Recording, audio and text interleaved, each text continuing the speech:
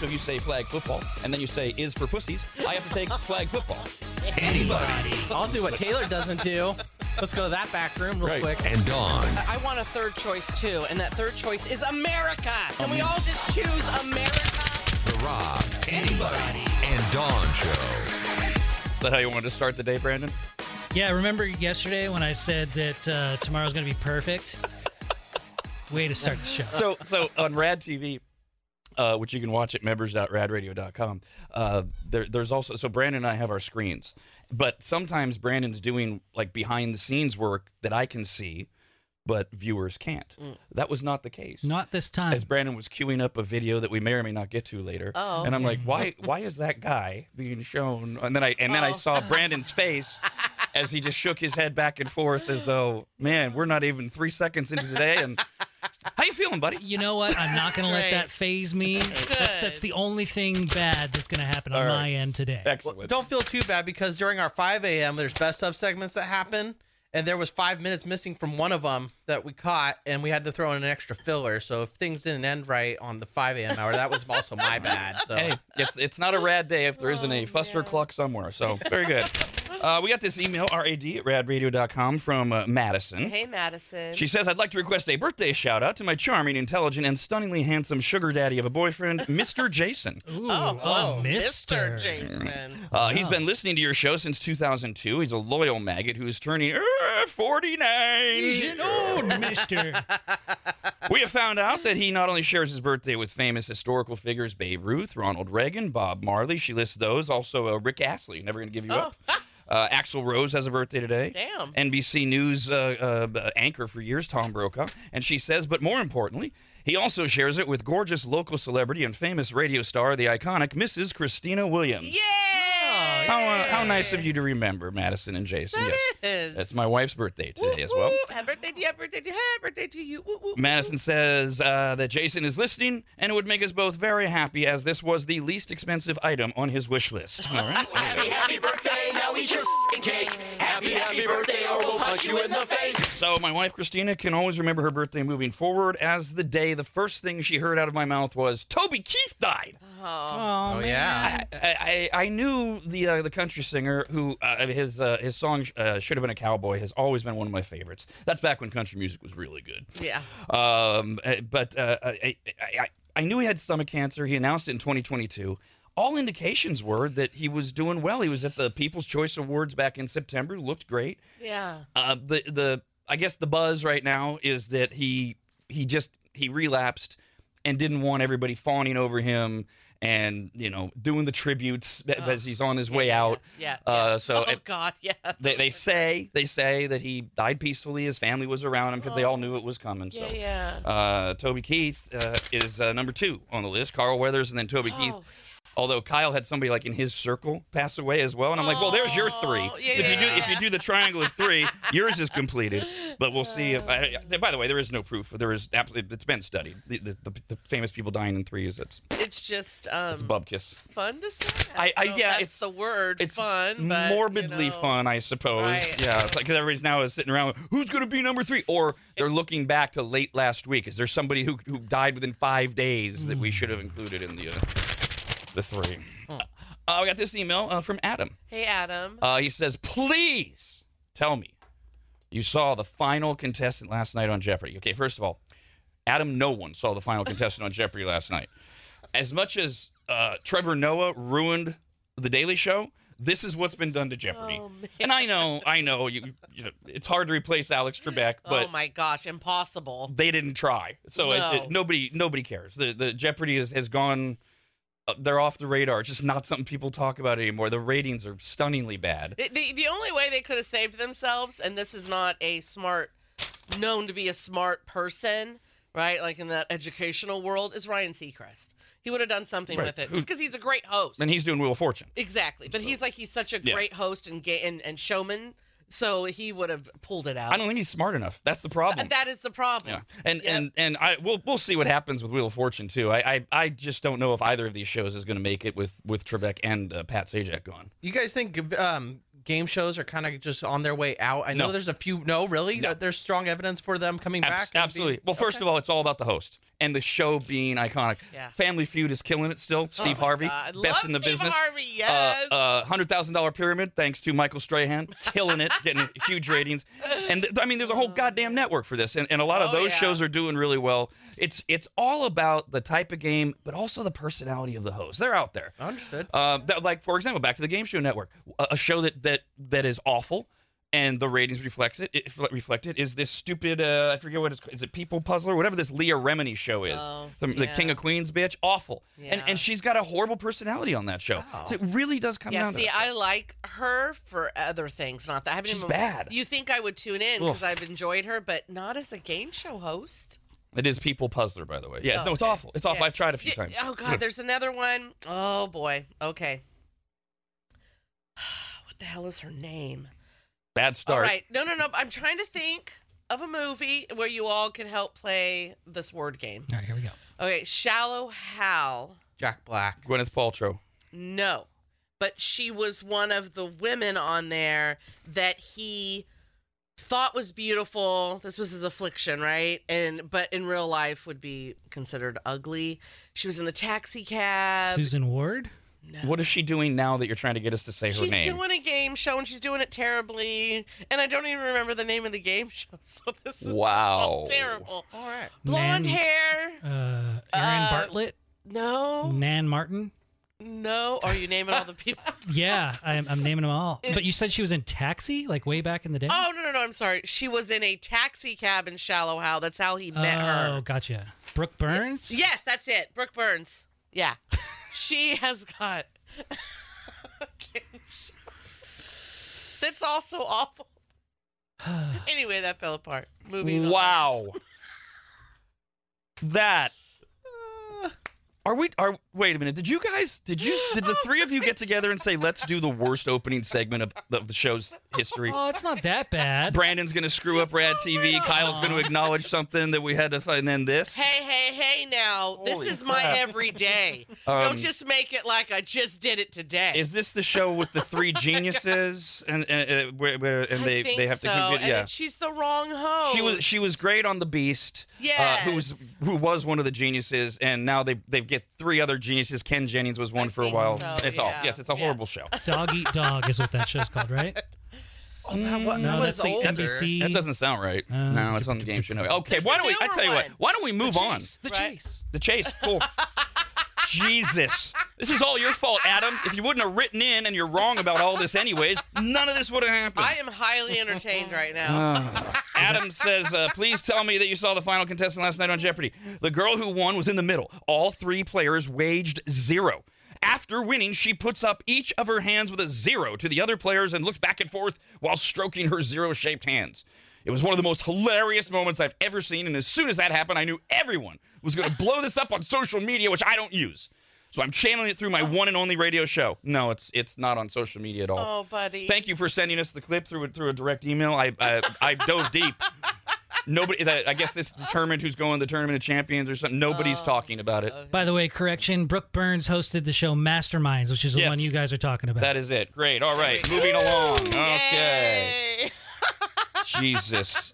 We got this email yesterday from Michael. Hey, Michael. Now, he actually wrote at the end of yesterday's sports show, the Mixed Pick Sports Show, which we do every morning at 10 a.m., Steve Mickelson and I. And I'm going to read parts of this today when we're back at it. But I wanted to read parts of it on this show as well. He says, hey, Rob, I am a sports net. Nut. Like back. Like a basketball net? Back, with badminton or a volleyball. He's a Oh, sports right, net. right, Would he yeah. just lay down and people... I don't know. I am a sports net, and I have been my whole life. I have also learned in the last 25 years that you tend to adapt and adjust the way you do things until you get it right. And that doesn't mean I've always agreed with you or even liked the way you do things, but obviously over 25 years of trusting you, I happen to enjoy you as somebody that has never given up. The sports show, if I can just give you a piece of advice. Oh. When people want to listen to sports shows, we want opinions. And I don't feel like you're giving enough of your opinion. People trust you. People know you. You're going to have to form opinions, whether they're popular or not. But I trust you are 100% going to get it right. This is an interesting email because just last week, I was the one that launched into the tirade that the Lakers are not a good basketball team. I was the one yesterday that launched into how the Niners defense is the key to winning or losing the Super Bowl. And I don't even have the whole list here, but I will say this. Michael, you're never going to like the sports show. It is evolving. It's 3 weeks in. You're never going to like it. The Mixed Pick Sports Show is just like this show when it comes to politics. We don't have teams. We don't have hot takes. We take each particular issue and we evaluate it based on its merits, not whether it's a Democrat or Republican thing. If you want a show where two or more guys are screaming and yelling opinions at each other and always taking a contrarian view and giving, quote, unpopular opinions just because that's what you've got 10,000 of those. Steve and I specifically are not doing that. Yesterday, I disagreed with Steve. You just didn't notice because of the way we do things. We were talking about what the Bears might do with the first pick in the NFL draft, and I pushed back on him about why they maybe should drop down if they don't want to stay with their current quarterback, Justin Fields, but they don't want to draft Caleb Williams for reasons that we were discussing. And Steve laughed at me in a very polite way, stuck his ground, and we moved on. You see, there was no yelling. There was no insulting.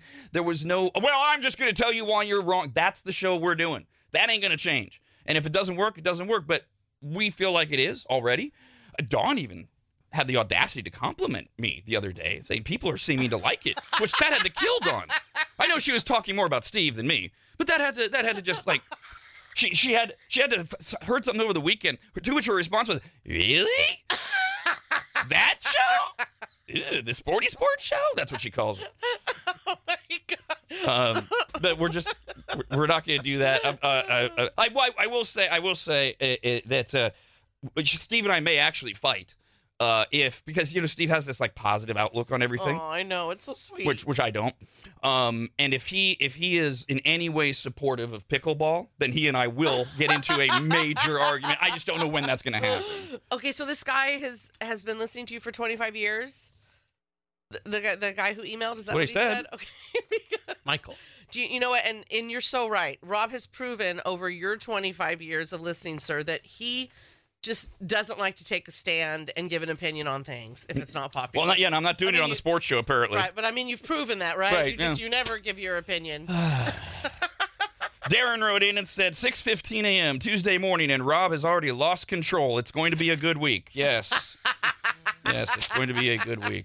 By the way, a complete set of Michael Jordan Championship Air Jordan sneakers, worn by Jordan during the clinching victories of his 6 NBA titles and 6 NBA final as MVPs, have been auctioned off. It's called the Dynasty Collection. It consists of Air Jordan 6 and 91, 7 and 92. These are the names of the shoes. Air Jordan 8 and 93, Air Jordan 11 and 96, 12 and 97, and 14 and 98. They're all autographed by Michael Jordan. There's one shoe for each of those years because after each of Jordan's 6 titles, he was always photographed with only one shoe on because he granted the PR executive Tim Hallam at the time of his first one his wish of having MJ's shoes if they won that first championship. And then because he's very superstitious like all these athletes are, every time Jordan won, he gave the next 5 one sneaker to Hallam, and so here are the other 6 sneakers. Wait. Like he gave a left sneaker but kept the right? Yes. Mm-hmm. And now you get all of the other ones, and I don't know which was left or right, autographed, and they sold for a mere $8,032,000 to one person at auction. Damn. It doesn't say who the person who bought them was? No, it's so far it's private or whatever. Okay, so I had heard about this story, and maybe I have heard, and now it seems a little better because the way I had originally heard it was for one pair. I mean, now it's a deal. No. You have Nike. Yeah, there's no pair. There are just 6 shoes. But I mean, there's 6 shoes. Originally, I thought there was only 2. And they're all autographed. I mean, my God, now it seems worth the money. Good God, $8 million for 6 individual shoes. What are you doing with them? Displaying them or holding on to them to sell them when Jordan dies. Man. I mean, everything's going to skyrocket in price. Yeah. Right? Man, I'm kind of a little bummed out because the other day I was watching one of the Lakers games and one of their players, Austin Reeves, after the game, he took off his shoes and gave them to 2 kids in the crowd. And I was like, that was super heartwarming. I'm like, I know Jordan did it, but it would have been cool if he did that with his championship shoes. But maybe not, because maybe the kids would have ruined them. Now we wouldn't have them in history. All right. You know what, Kyle? The good news is that's the second worst rant of this segment. Dawn still has you beat. Yeah, but don't try to beat me and be in the worst. I don't know if that's You possible. can't do it. Nope. We got the.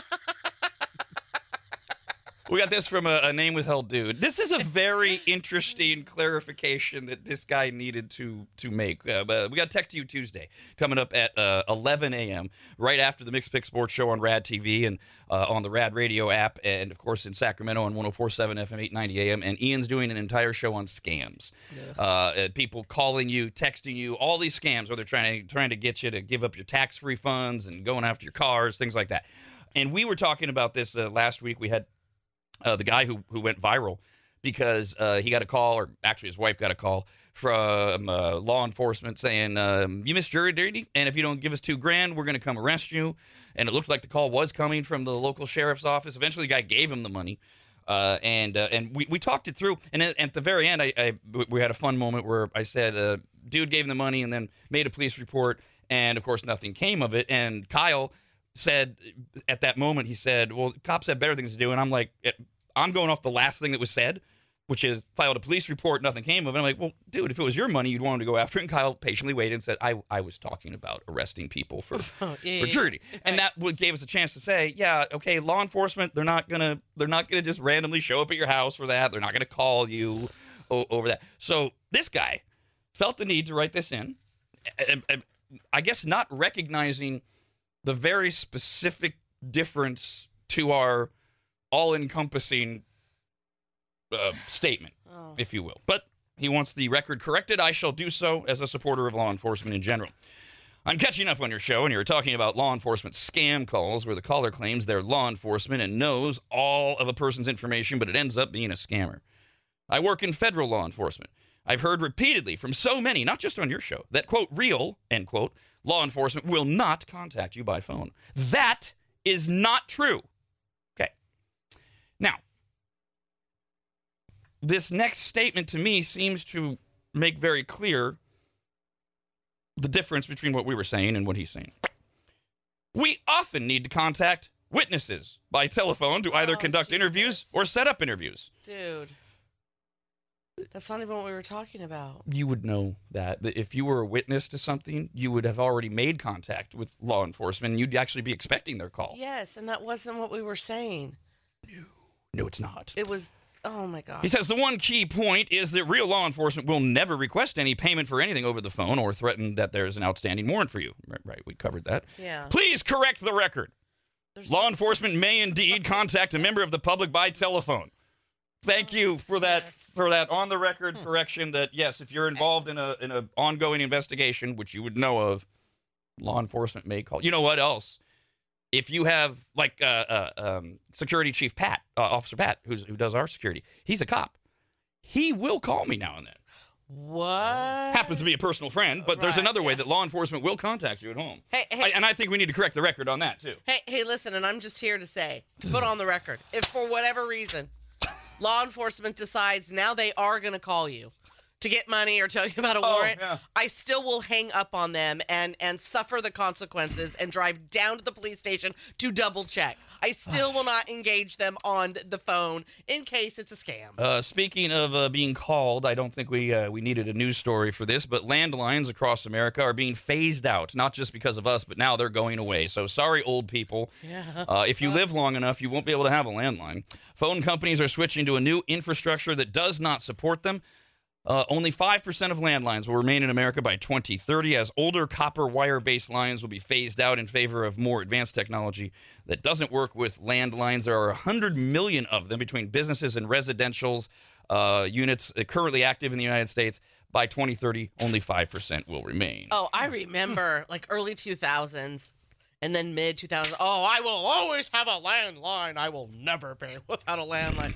I don't even know the last time I had a landline. It might have been 2005. Yeah, we have one and it's not connected because we just let the phone die, and it's like, what am I going to do with a landline? One of my refusals was for a short time there at Pottery Barn. There were these phones that were kind of old-fashioned looking that were like so popular and looked really cute right in your house. So I'm like, Well, I can't just sit it here and have it not be hooked up. Well, you can. So this is the only reason why I will have the landline. That's what people do if they do stupid stuff like that. The only reason in the beginning was that you had a direct connection to 911 for an emergency. Yeah. That's all been handled with satellite technology. There's no reason for landline. Rob, anybody, and Dawn.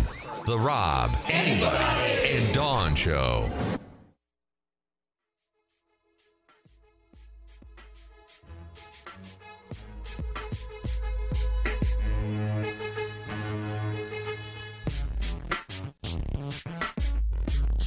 Welcome to 2024. It's a presidential election year, so good Lord, we're all doomed. Let's just get back to Rad Radio. We got this email, rad@radradio.com, from Lori. Hey, Lori. We mentioned at the top of the show, country singer Toby Keith died at the age of 62 of stomach cancer.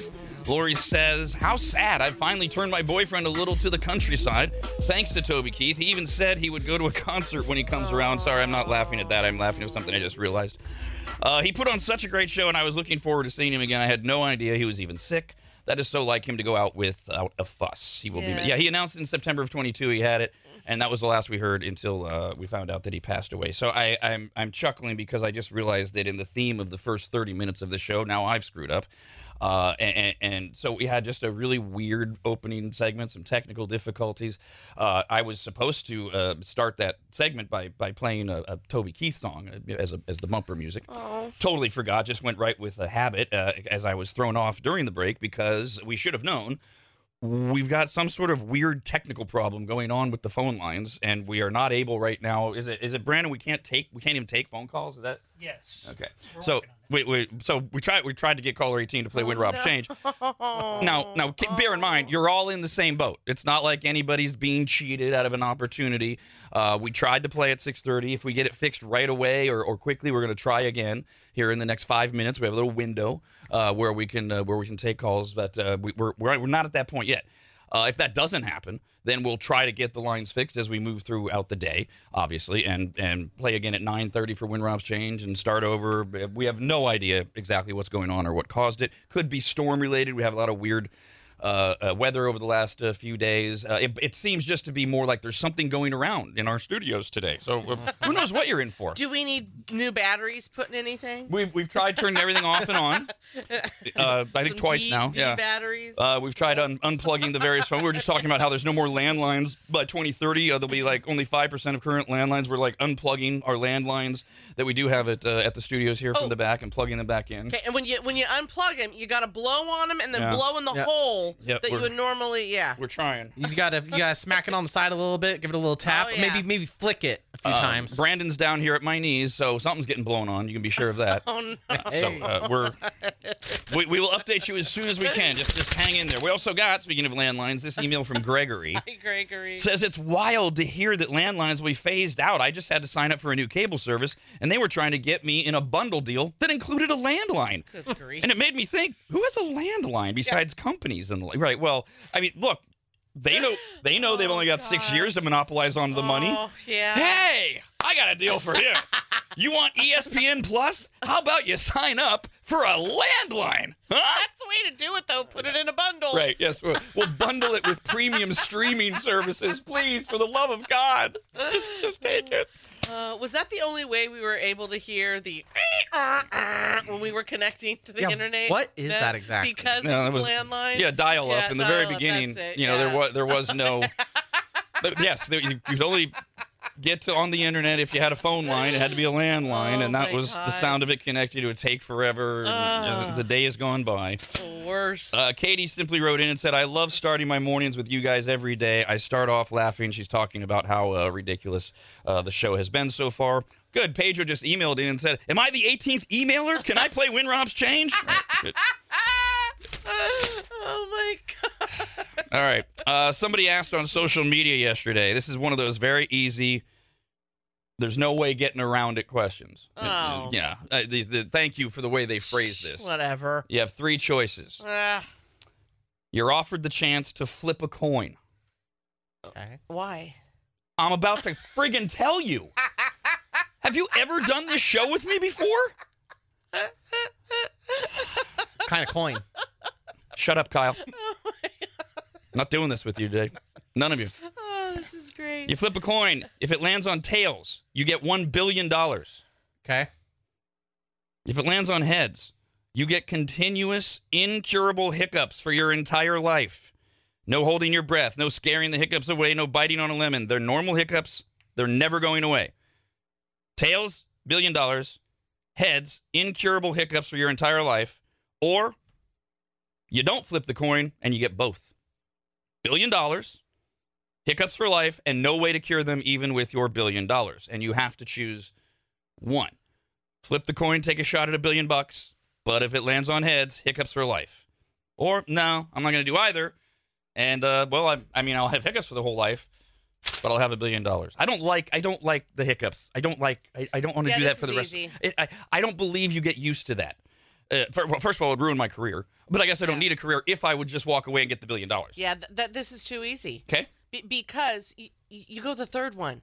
You take them both? Absolutely, because of the risk. It's a 50-50, folks. That's not good. You think that's good, but it's not. That means half of it, you could just end up with hiccups and no money.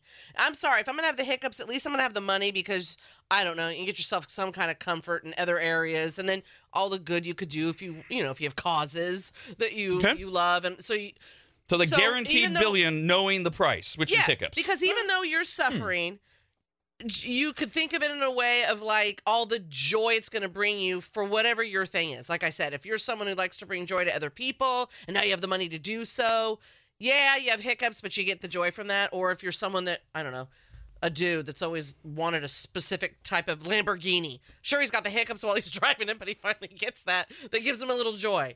If you flip that coin and you just get the hiccups, that's all. That's it. That's all you got. Because those are your choices. I thought the third one was going to be don't do it at all. Well, of course, then don't do it at all. Yeah, and technically, before somebody red pens me, I know I said 3. It's technically only 2 choices. Yeah. It's flip the coin or don't. It's just there's 2 things that could happen if you flip the coin. So there's no rules saying you can't change the coin in any manner. Like you can't tape a small little weight. There's no getting around it, right? No? No getting around it. No You getting gotta around just it. choose.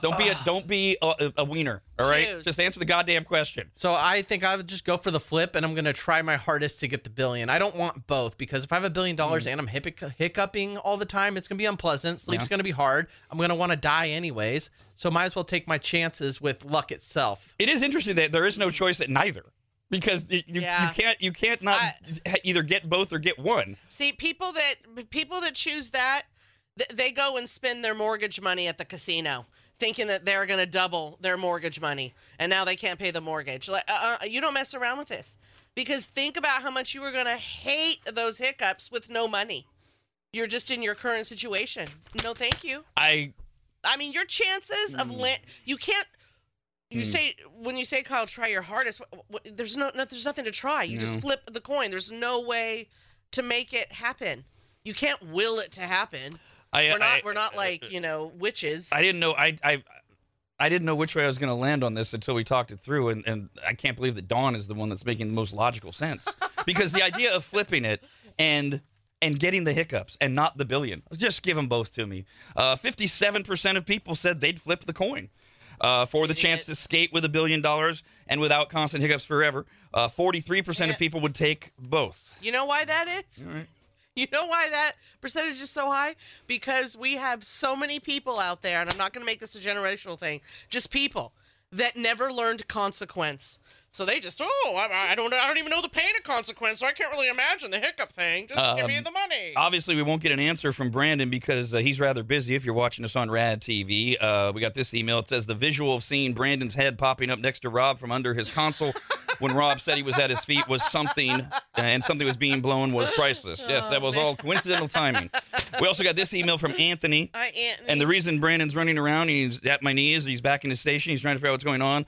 The landline, our call-in number is not working. We were trying to play Win Rob's Change. The window has closed on that. We will not have a 6:30 session, out of fairness to everybody.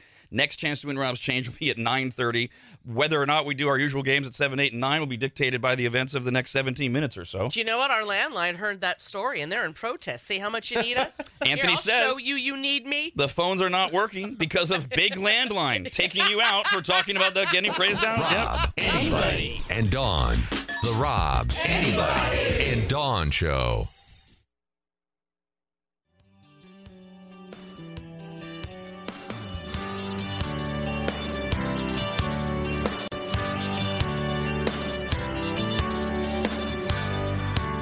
your New Year's resolution was to stop making poor life choices, what are you doing listening to this show? Welcome back to RAD Radio. Got this email, rad@radradio.com. It's from, I don't know who it's from. I know whoever wrote it is a Raiders fan because that's their Gmail address. And I know that I know that the it looks like the stepdaughter's name is Alex. I don't know who this is. It's a dude. Well, we got lots of info. This is right on brand for the day so far. I mean, if you haven't been here for the last 45 minutes, what a mess this is. Okay, wait. If yesterday was a butt Monday, what's today? I don't know yet. It's too soon to tell. Right, too soon to tell. Can't say it on the air. Yeah. Whoever this person is says, happy 14th birthday to my most amazing stepdaughter in the universe. You're officially a teenager in training. So buckle up for the wild roller coaster of emotions, awkward moments. May your journey through adolescence be as smooth as your smartphone screen, which me and your mom promise not to pry into too much. May your day be filled with more laughter and all the cake you want. Happy birthday, butthead. Mom and I love you. Oh, happy birthday. Now All right. eat your cake. Happy birthday, or we'll punch you in the face. Whoever that was, they're so lucky none of that hadn't happened already. They're waiting for all that to happen at 14? Yeah, none of that email made any goddamn Good sense. Lord. The social media went wild with a question. You're going to flip a coin or not. If you flip it and it lands on tails, you get $1 billion. If you flip it and it lands on heads, you get continuous, incurable hiccups your entire life. There is nothing you can do to get rid of the hiccups. If you don't flip it, then you get both. We got a lot of people wrote in. They tried the Kyle thing. Well, I would do this. I would do that. No. You're not playing the game. Ooh, the other thing I thought of is when you choose not to flip it, you're guaranteed the $1 billion. Right. Guaranteed. And you just have to deal with hiccups. Kaylee said, I just flipped a coin. I got the hiccups. Oh, okay. Yeah. Well, thank you for doing it at home. You can leave your family generational wealth. I mean, there's so much goodness in this. I thought you were just going to point out you can leave your family. Yeah, but what's the point of living with constant hiccups? Even if you have $1 billion, are you going to want to live after that? Like every time you try to talk to somebody or do anything intimate, hiccups? It's not about you anymore. Yeah. It's about like other people and what you can do with your $1 billion. Oh, that's not fun. No, not a selling point at all. No. Oh my gosh, you guys. Now, we are going to attempt what is scheduled. Well, one thing that's scheduled, I know. It's never good when you look at. I have a mainframe phone system here. When I look at it and I see the exclamation point and the big I, for information, I know things are bad. I'm guessing we're not contesting at 7. Probably not. Okay. No. But we are going to try during our next commercial break the Dogwoods Resort Canine Cam. We'll see if this works. What might be coming up, Brando? It will work, and it's a video of your dogs, Scout and Sarge, the Black Labs, are just trying to get your attention while you got your feet up on the coffee table. You're trying to watch some trash TV, and all that Sarge wants to do is just give you loves and smother you, and then Scout brings over one of the snakes. It's not Sizzle, right? Sizzle doesn't exist Sizzle's anymore. gone. But they're just trying to get some love from you, and you're just trying to watch TV. Dad, give him attention. For those of you that are thinking, you guys just played that the other day. No, this is a nightly thing. There's a nightly ritual of Scout and Sarge ruining our couch time. It's just a matter of showing you different ways that they do it. Just for the maggots, just from the maggots, just from the maggots, just from the maggots, just from the maggots, just from the maggots, just from the maggots, just from the maggots, just from the maggots. If you're a maggot and you're listening to us, so yar, and you got jokes, you email us, rad@radradio.com. Don't call, you can't tell jokes. Sorry. Which, by the way, that should have been the first inclination that today was going to turn into whatever this winds up being. Because unless there's something technical going on here that we haven't tracked down, we never heard from Big D, who's been, bragging about his endless record of sending in dad jokes. So unless it's floating out there, because we checked many times. So here's what we do have. The children will start us off with 13-year-old Athena. Yay, Athena. My tombstone won't say RIP for rest in peace. It will say VIP, because there's a special place in hell for me. Self-awareness. This is from 10-year-old Lily. Oh, hi, sweet Lily. What happened when Bluebeard fell overboard into the Red Sea? What? He got marooned. Right. No Big D jokes, but Rodney, with his dad jokes, has the following. A history degree is useless. I mean, there's no future in it. I hate when people say age is just a number. It's clearly a word. It's like something I'd say. Did you hear about the fisherman that was dating a mermaid? He met her online. Online fishing. Oh, yeah. Okay. Quite the catch. Then he does label this not really a dad joke. Rodney ends with this. My wife threatened to leave me over my filthy and disgusting habits. I was so shocked I almost choked on my toenails.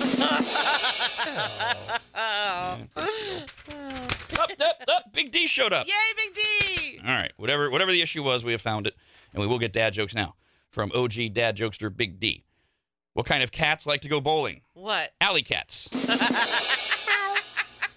How do pickles celebrate their birthdays? How? They relish the moment. As long as it's dill relish. Shut up. You shut up. God damn it. You don't have to every goddamn time. I'm here for big dill. I don't want to do those. These are from Joseph. Hi, Joseph. 2 frogs are crossing the road. Suddenly, one of them is run over by a car. The other one approaches him and says, dude, you look tired. What's Homer Simpson's favorite video gaming system? What? Nintendo!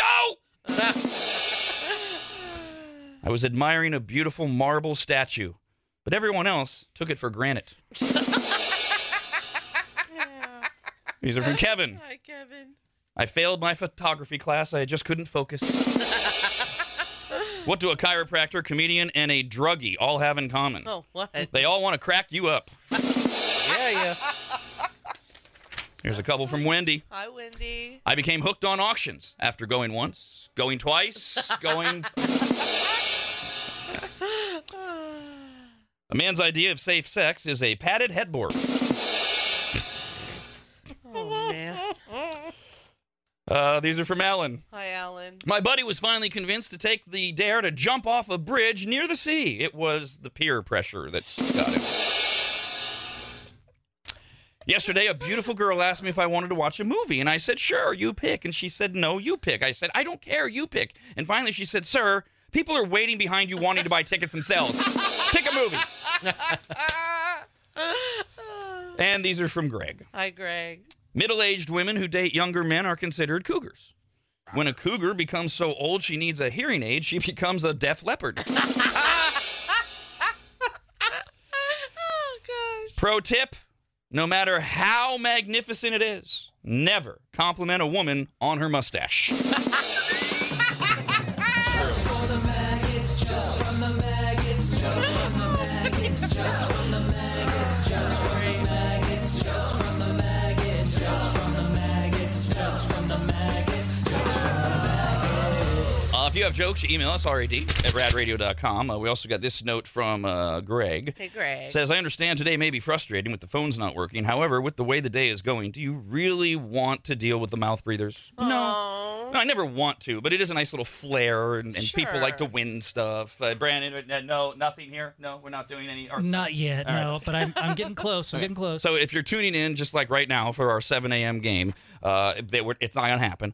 We found out when we tried to play Win Rob's Change at 6:30 that we can't get phone calls into the studio. And so no Win Rob's Change, no 7 a.m. games. We're working on it. And by we, I mean Brandon. We've got this note from Christine. I did mention, we've been having these storms roll through Northern California, Northern Nevada.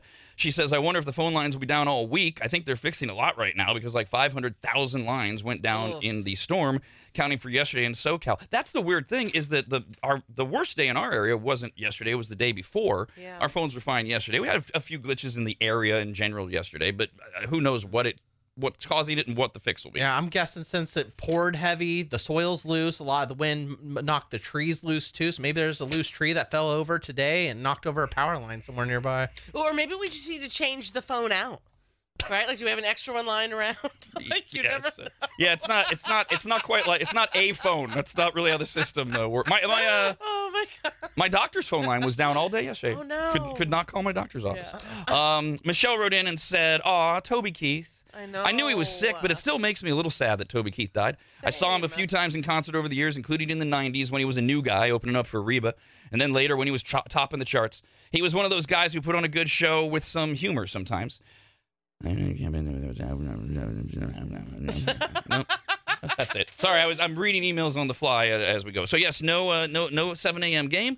If we can get the phone lines up and running, 8 and 9 a.m., we will do the Pick-a-Pair game where you can either get Alan Parsons tickets or the Tribute to Queen, Killer Queen, or the Yellow Wolf show, all at Grand Sierra Resort in Reno. I've been surprised by my sadness with Toby Keith because I liked him, absolutely. And I had a lot of his music downloaded, but he's never been like my top, oh my God, Toby Keith, but I've absolutely liked him, right? He's always stayed consistent. So I'm just like, when it gets mentioned, I feel sad. I think part of it too is you mentioned to me earlier off the air that it was a little out of the blue for you, and he's so young. I think those are probably the two different things. Maybe. Rob, anybody, and Dawn.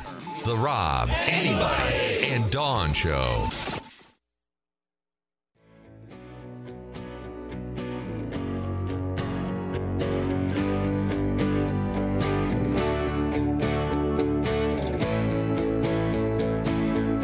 This is RAD Radio.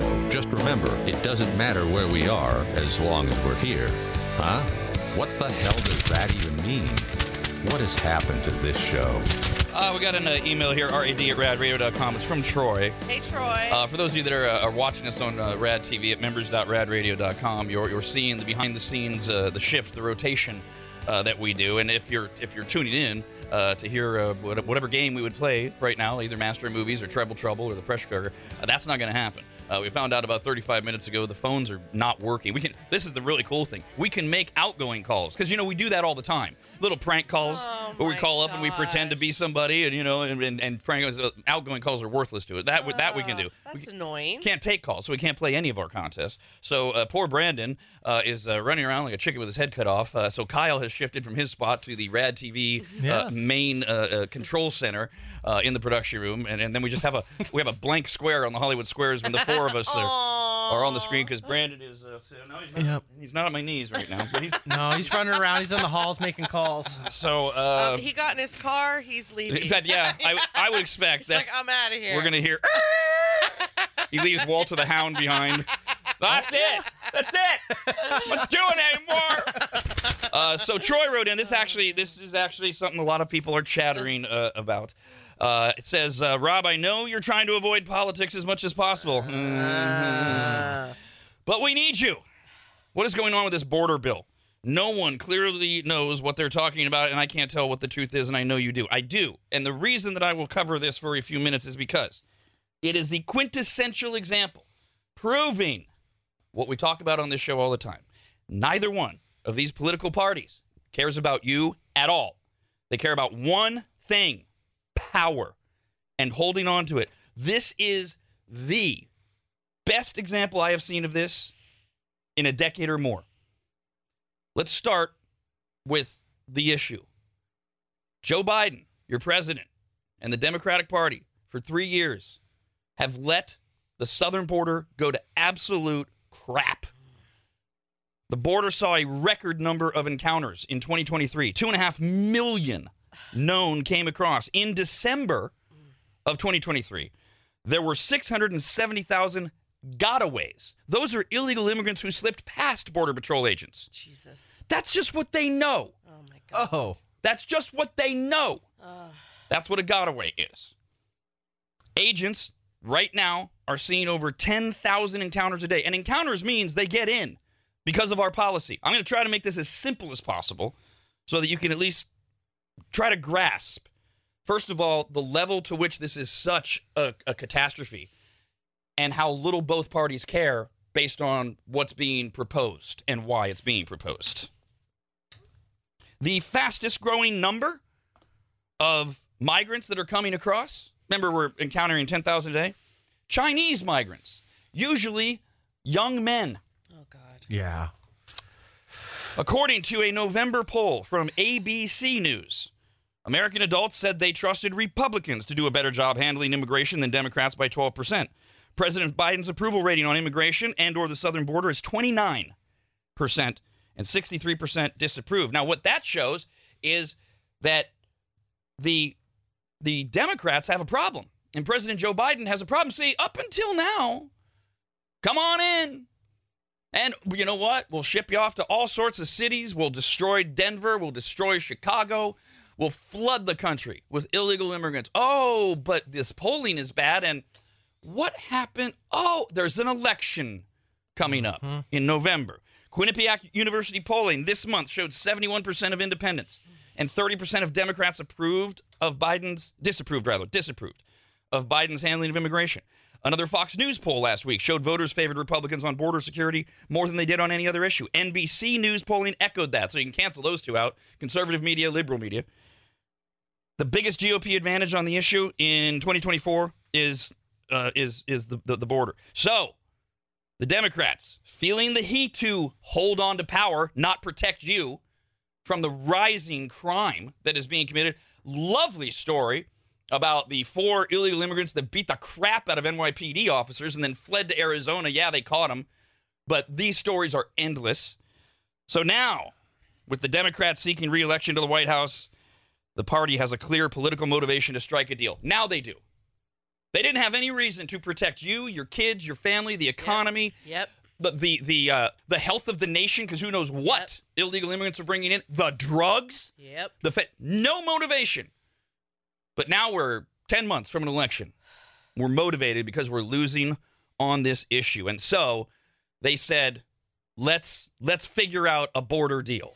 So what's the possibility of there being a war on a U.S. soil? There's a lot of conspiracies out there. I don't know how much truth there is to it, but especially with the Chinese migrants coming in over the border, a lot of people are concerned that there might be war on U.S. soil coming soon. Well, this is the problem, Kyle, so that we don't get too far, askew here. The problem is that we're asking that question, right? That our border is so porous that we're wondering about, all these young Chinese men. We know China has stated they want to be the superpower, not the superpower by 2030. What about terrorism is alive and well. We are currently dealing with endless attacks from Iran's, all of their proxies, as they call them. How many Islamic terrorists have come across that border as well? So, we don't even have to ask the questions when it comes to crime. And all of the crime being committed by illegal immigrants. We know that is happening already because this has been allowed to go unabated for 3 years. And only now, because there's an election on hand, are the Democrats willing to do something. And then we'll get to these really cool Republicans. See, so from where I sit, and this might sound extreme, I don't care. We're already at war. We just don't know it yet. We are literally being invaded, and there's no fear. Zero. When you say the numbers that you're saying of how many have been flooding over, there's no fear. There's no I don't know. We got to think about this. There's no fear. They're going to get right over, and they know it. And when you talk about the number of Chinese men coming over from China, and then we find out about all the land that's been bought up from the Chinese that are next to military bases, it's like it is quietly occurring and we're being invaded. And Lord knows you get then the terrorists. I mean, who knows how many terrorists have got across our border that are planning. And the thing is, no one is the answer, by the way. No one knows. Right, exactly. And how frightening is that? And the one job, for me anyway, the one job I want our government to do, because I think they're garbage, but the one job I'd love them to do, that they're supposed to do, is protect us. And that's not happening. And I'm not going to sit here and play the blame game. I'm just going to sit here and say, it's not happening. When are they going to unite and come together and make it happen? It doesn't sound like it because, well, I guess someone will come out victorious only because they won the power game, not the protect Americans game. Right. No, this has nothing to do with managing the country, protecting Americans. The answer, by the way, is both of these political parties have screwed this policy up for 40-plus years. And the blame game is absurd, and I don't even get into it because there's an answer as to why both sides are idiotic. I can't deal with the Trumpsters who cite his policies and don't in any way point to all the failings of them and that nothing was actually done. That's why it was so easy for the Democrats to come in and turn them around. But here's where we are in the story. Democrats realize they got a problem. Americans are paying attention. Americans are seeing it. They're seeing the crime. They're seeing the stories. They're seeing across the country in states that are nowhere near the border, their kids sitting next to people that don't speak English in any way, and the class has to slow down, et cetera, et cetera. Everybody is noticing. That's why you're getting these extraordinary numbers. So the Democrats come along. They go, okay, okay, Republicans, you guys have been saying we got to do something about the border. We're ready. We're ready to talk. And so the Republicans get to it. James Lankford from Oklahoma, he's a Republican. He produced the Senate's most conservative immigration plan in decades. It's done. He's negotiated it. It would raise the bar for migrants to claim asylum in the United States, making it harder for them. It would expand the removal of unauthorized migrants, give more authority, etc. It would close down processing and turn people away if encounters at the border reached 5,000 a day. Now, yes, that means we're allowing 5,000 encounters a day, but do you remember, more than twice that is what they are experiencing right now. Something is better than nothing. This is far from a perfect proposal, but it's what happens when you have divided government. Remember, I'm just a bill sitting on Capitol Hill. You got a president who's a Democrat. You got a Senate controlled by the Democrats. You got a House barely controlled by the Republicans. The only way you do anything is you compromise. You come to the middle. So we could do nothing and get over 10,000 encounters a day. Or we can go down to the minute we hit 5,000 encounters, we have this plan in where you buffer up the Border Patrol, and you start turning them away, make it more manageable for the Border Patrol, and then the big thing really is raising the bar for migrants to claim asylum. It's a lot more than we're doing right now. The National Border Patrol Council, the union representing rank-and-file agents, back it. They say, thank you. We will take it. We will do better. Thank God. We can manage this. We don't love it, but we can manage it. It's a step in the right direction when you have divided government. And now the Republicans will not pass it. The Republicans will not pass it. Why? Now, this is the party that's been screaming for 3 years. Democrats are letting in all of these horrible human beings. This has to stop. Do something. They have a plan in place that would mitigate it, that would make it better. And if they cared about you, your family, and your kids, they'd take what they could get. Wouldn't you do that? If your house was being invaded every night by 10 people, and you had the ability through some type of security system to lower it to 5, wouldn't you do that? Wouldn't you take up that? Wouldn't you go, well, okay, gives me a fighting chance?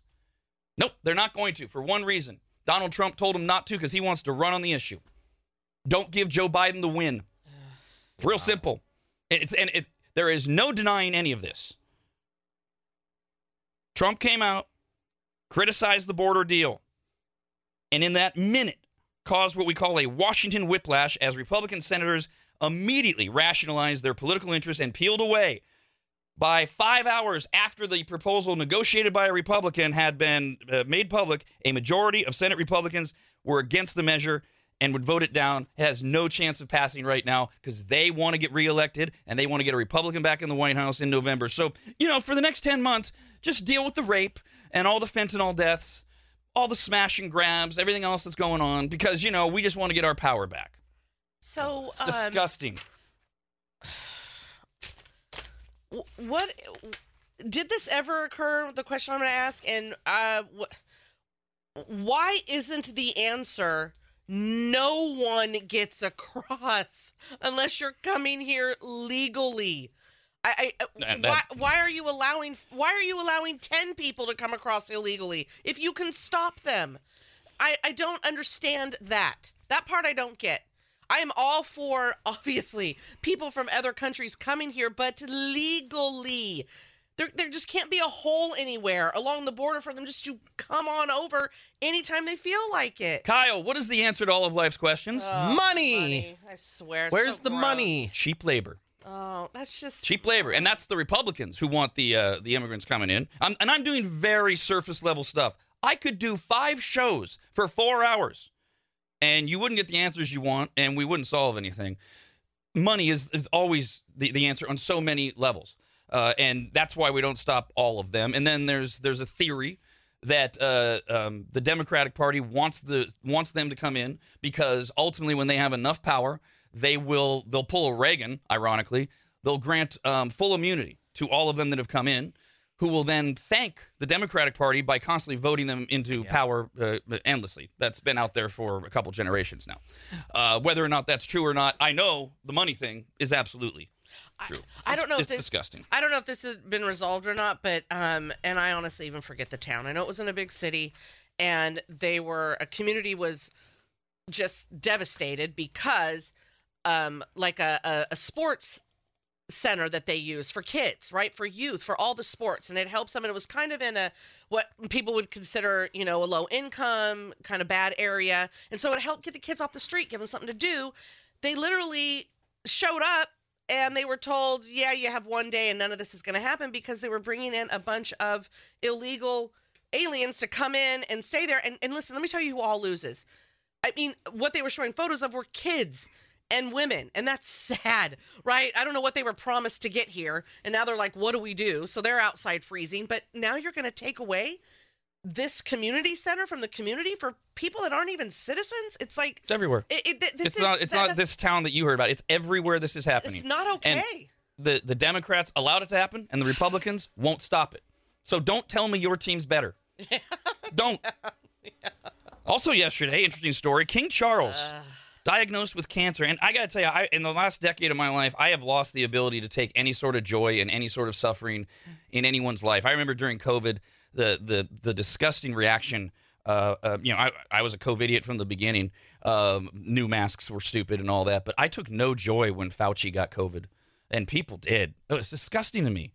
To have an 80-year-old man get a disease that could easily kill him. Yes, he's a lying scumbag piece of crap who should be put in front of the Senate, if not and brought up on charges for the way he managed COVID, but I ain't wishing death upon him.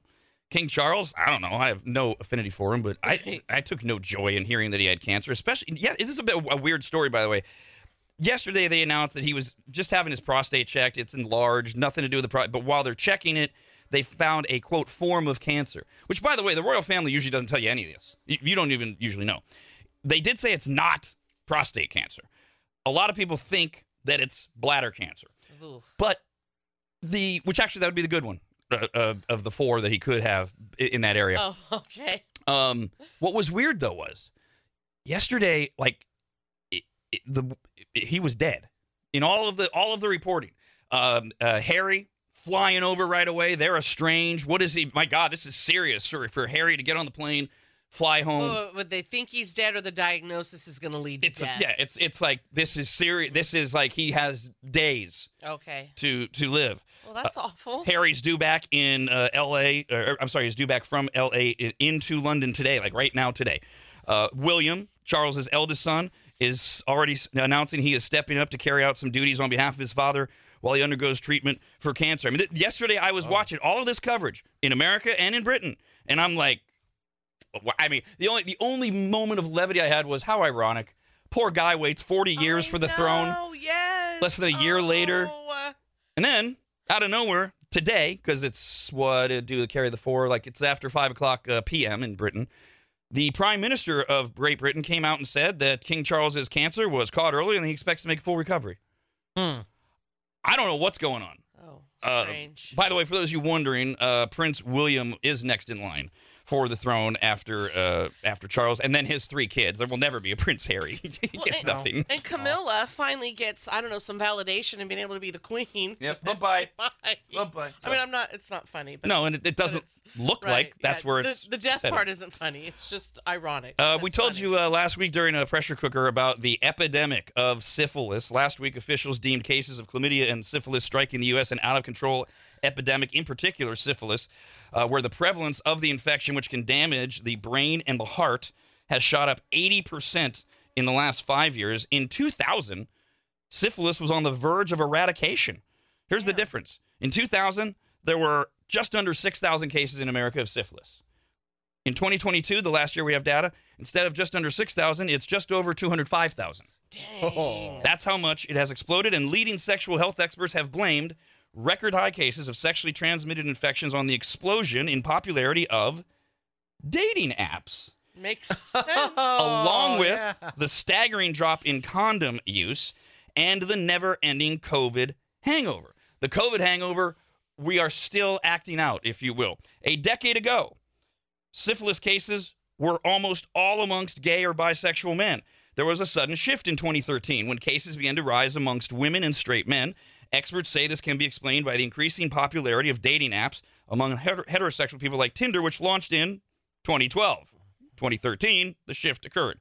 The apps expanded access to sexual partners. Then you have the sudden return to socializing after the pandemic, which has led to a spike in sexually promiscuous behavior. And condoms, in recent years, have fallen out of favor, particularly amongst younger groups. Used to be 75% said they were using condoms. It's now less than 40%. Why? More relaxed attitude because the treatments are so easy, so improved, I should say. HIV/AIDS is no longer a death sentence. And, sorry to say the truth, condoms suck. There's a reason you see it in every movie. They are awful to have sex with, and when enough people started to find out, well, you know, what's the worst thing I might have to do? I'm not saying this is good. I'm saying this is what happened. They went, I'll risk it so that I can feel it, so that I can enjoy it. Makes total sense to me. So with the dating quote apps, sex apps, basically, the access. You're one of my girlfriends a few years ago became single, and me and another friend sat there witnessing this world we know not of, and that she was now a part of. And you know, before, if you're someone who just wanted sex, you had to go out. I mean, you could pay for it, I guess, but if you wanted it for free, you had to go to a bar. There was some work involved. Dressed up. There was work involved, and it didn't matter. It doesn't mean every girl or guy in the bar wants to have sex, so you have to like filter that out. Where we literally watched her. She's like, oh yeah, this is, you already know. You already know if you are on this app, you're going to meet up for sex. That's it. End of story. There doesn't need to be any, you're going to meet here, you're going to have sex, whatever. And that's all it is.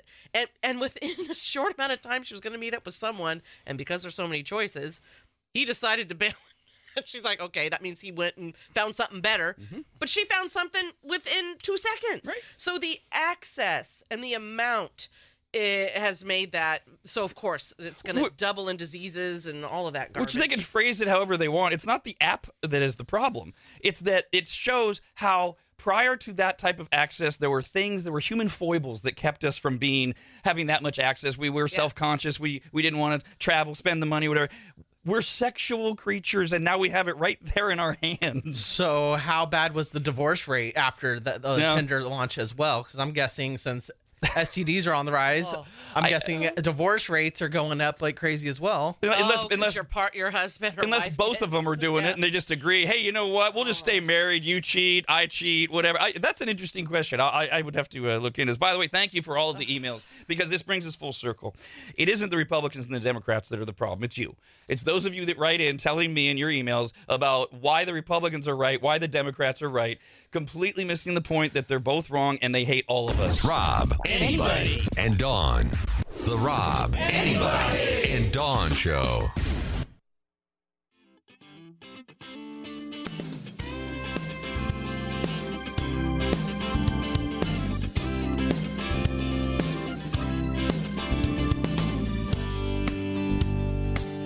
New year, same crappy show. Call us anytime at 888-989-9811. This is RAD Radio. We got this email, rad@radradio.com. It's no name on it. Hey, person. And it kind of comes out of nowhere. I mean, this is an ongoing theme around the show. Kyle and his weird food combination. I think, what is the winner still? Is it the sardines and was it gummy bears or whatever? I don't know. He's just too many. It's so many. So this is just random out of nowhere. This person says Kyle needs to try this concoction from Taco Bell. Kyle's feuding with Taco Bell. Yes, is there lava sauce involved? Please. There is not. Damn it. But emailer says it is so good, sweet and savory. Okay, I'm listening. You get pintos and cheese. Pintos? Pinto beans. Okay, gotcha. Beans and cheese, right? And you stir the beans and the cheese and you stir it together. Okay. Then you get some cinnamon twists. Oh. And then you dip the cinnamon twist into the pintos and cheese and you eat. That's it. That's all it is. You're just using the beans and cheese as a... Gross? Gross. No, because they're savory and sweet, right? No. Good. No? It seems a little basic. Brandon? No, because it's too salty. Like, I know, salty sweet, yes. There's a time and a place for it. Exactly. But when it comes to pinto beans, those are the worst beans, in my opinion. Oh, they're my favorite. And dipping, like, the cinnamon twist is perfect on its own. It is. You don't need to add a dip or anything to it. Yeah, I think I doctored up a little different. I would ask for a bean and cheese burrito, open it up, put the cinnamon twist inside, and then take some of their nacho cheese and pour that on top. Okay. And then roll it up and see how that is. Bean and cheese burrito with a little extra crunch with the onion, cinnamon twist, and extra cheesiness. Okay. All right. Talking. Now we're getting somewhere. So our oldest goddaughter, her dad and his family came here from Venezuela legally. But anyway, I know it's a thing where they'll do black beans and sugar. Like that is totally any time I've gone over there for dinner, and the black beans come out, and I remember the first time I'm like, why is there sugar on the table for black beans? I'll just eat the sugar by itself. Yeah. I hate black beans. Oh, really? Oh, disgusting. Oh, I love black beans. Me too. Oh, they're my gross. number one beans. Yeah, no thank you. Kidney beans? Well, Yeah, no. I've got a bean that I'm partial to. Yeah, exactly. You know, let's just at do home. a full old section of food news here, shall we? Brings the people together, both in good times and in bad weather. Flick, flick, flick. Sharing a meal, sharing a laugh. Raise a glass. It's a simple pleasure we all have. Food, oh glorious food, it nourishes my soul and mood. We're now serving food news. Food news is news about food. Email was the perfect lead-in to a project for potentially for Kyle, as Burger King has just launched a new contest where they're offering a $1 million prize. All you have to do is be the person who comes up with their next great Whopper innovation. Oh my God, Kyle, this is all for you. I know. Now, Burger King says that Whoppers currently offer more than 200,000 possible customized combinations with all of the various things that they have at Burger King and that you can choose from. They haven't met a Kyle yet. And they want to hear your pitch. They do have rules. Not many, but they do have rules. First of all, you cannot change the bun and you cannot change the burger. That's fine. It's got to be the Whopper the way the Whopper is. You can only have 8 toppings max. The burger and the bun don't count, so you have 8 toppings. You can't use any allergens like peanuts, anything that would be bad for business that would then, contradict everything that's also going on. And Kyle, this might be the tough one. Okay. They're looking for popularity, so it can't be so weird no one wants it. Understood. Yeah. Okay, So all right. we got to border on the edge of weirdness a little bit to intrigue people, kind of like a hook. Yes, I agree.